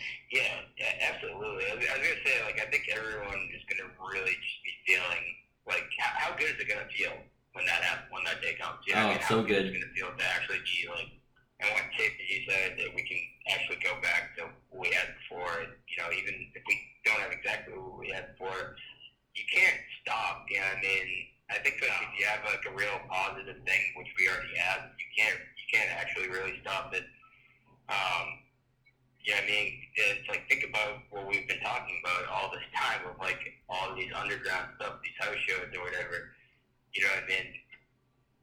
That's I hope the best for all the venues out there, but one way or another, you can make your own venues. You can't stop it. Yeah, no, exactly. It's always going to keep going. Right. So that's my feeling that. And I think like it will be the perfect time that people are just gonna be like craving a show, craving a good time, and craving music. So I just can't wait for that time. Yeah, it's coming. We just gotta tough it out. Yeah, exactly. Yep. But yeah, it's like we can still do. It's a little sad, but you can still like in the sense that we're missing the actual in the flesh show. But I mean, there's still viral stuff. It's like there's still virtual rather. Viral, but virtual. There's still virtual stuff, and it's like also just fucking. This is also the perfect time to like try to rediscover or just discover music. Yeah, there's so many other options. Like, people are fucking inconvenienced for a couple of weeks, or a couple of months, like, maybe a year. It's, in the grand scheme of things, it'll be fine, There's plenty of things to do. Like, I definitely got into a little pit, but I'm staring at a bunch of fun projects that I'm about to, like, dig into, and I feel like, there's plenty of things to do rather than just sit around and mope. Yeah, totally. Love the attitude. Great attitude. Yeah, absolutely. I think also, it absolutely, like, obviously, a lot of people, definitely suffered. It's also that, it's terrible too. And I think that, there's also, like, it's good to be mindful that there are organizations out there for, like, people can donate to and help and everything. And absolutely. Also, I'm speaking from like a point where like I'm being helped tremendously by unemployment and financial assistance for sure. So definitely not taking that for granted. You know, it definitely helps with this situation. There are people that are not in that situation. That shit sucks. Totally. Yeah. I mean, same. Like, trying to take that for granted. Yeah, no, I mean, it's cool. I mean, absolutely. Like, it's all good. Yeah, like I said, like before, we're able to work right now, so we're grateful for that. I also wanted to just going off the venue thing. I don't know if you've heard this, but like the NIVA, the National Independent Venue Association. It's worth checking out. They're a cool organization that hopefully other people, if anyone's hearing this right now, it's worth checking that they're doing a lot of good work. And I just hope that people are. I don't know. It sucks with like when we're talking about all this underground stuff. That I hope the wider public, or at the very least, like, people are willing to fight for these venues, and like I said, though, at the end of the day, we always have house and underground venues. You can always make your own venue. I don't know what I'm going to do if I lose O'Brien's, though. That's like, then I might be done. Then I'm over.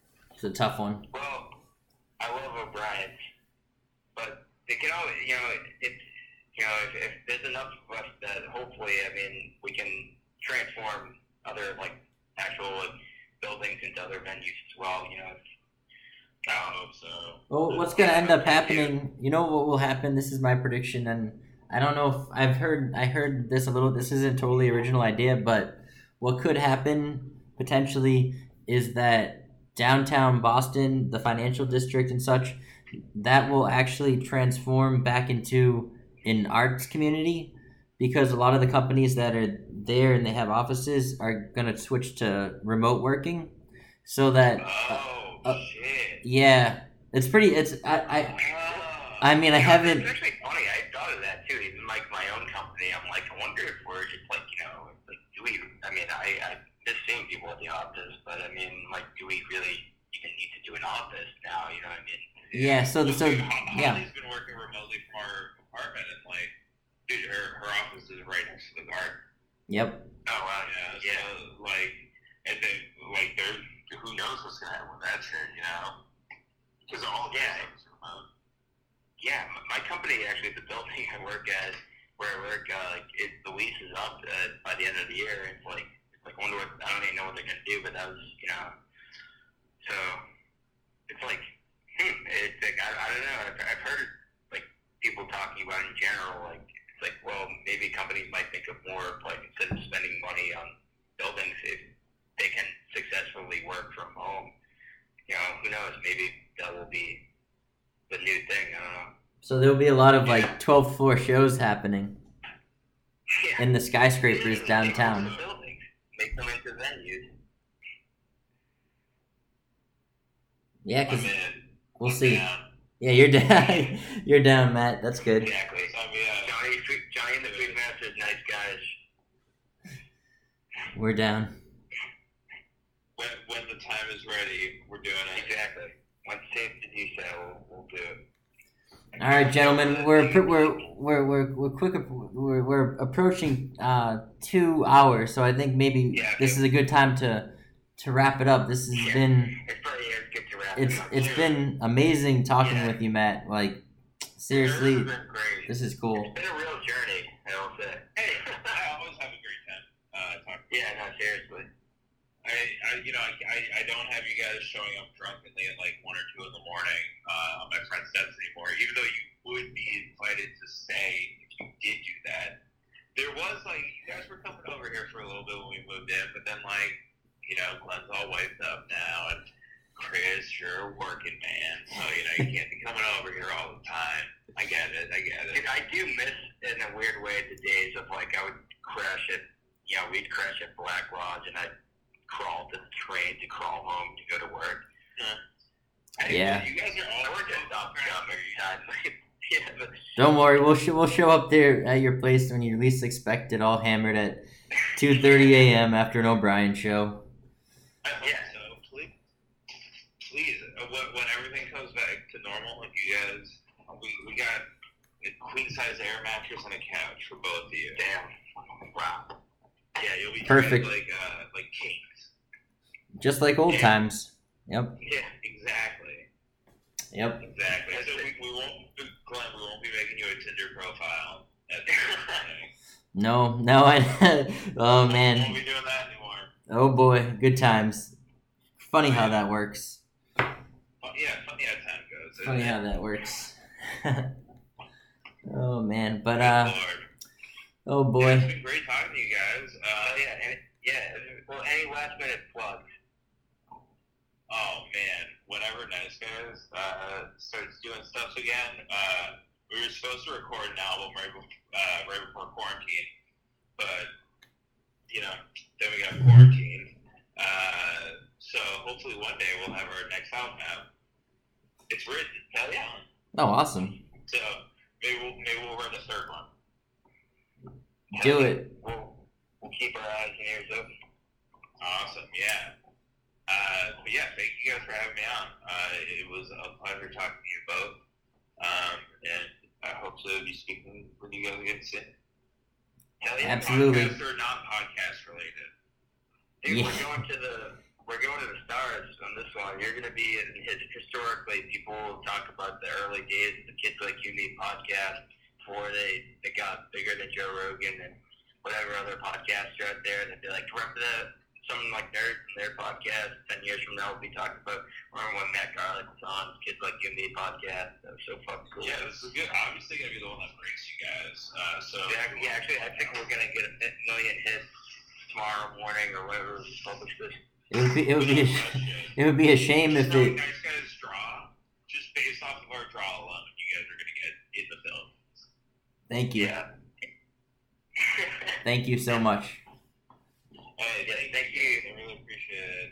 Great talking to you guys. All right, guys. Y'all, everyone, be safe, be healthy, and have a great night. Yes, you as well. All right, signing off. Drunk as fuck. Signing Stoned off. as fuck. Dude, I'm both. I hope you Forever. too. Just over the course of this podcast. Yeah. Oh, God. All right. Later, guys. Later. Have a good night.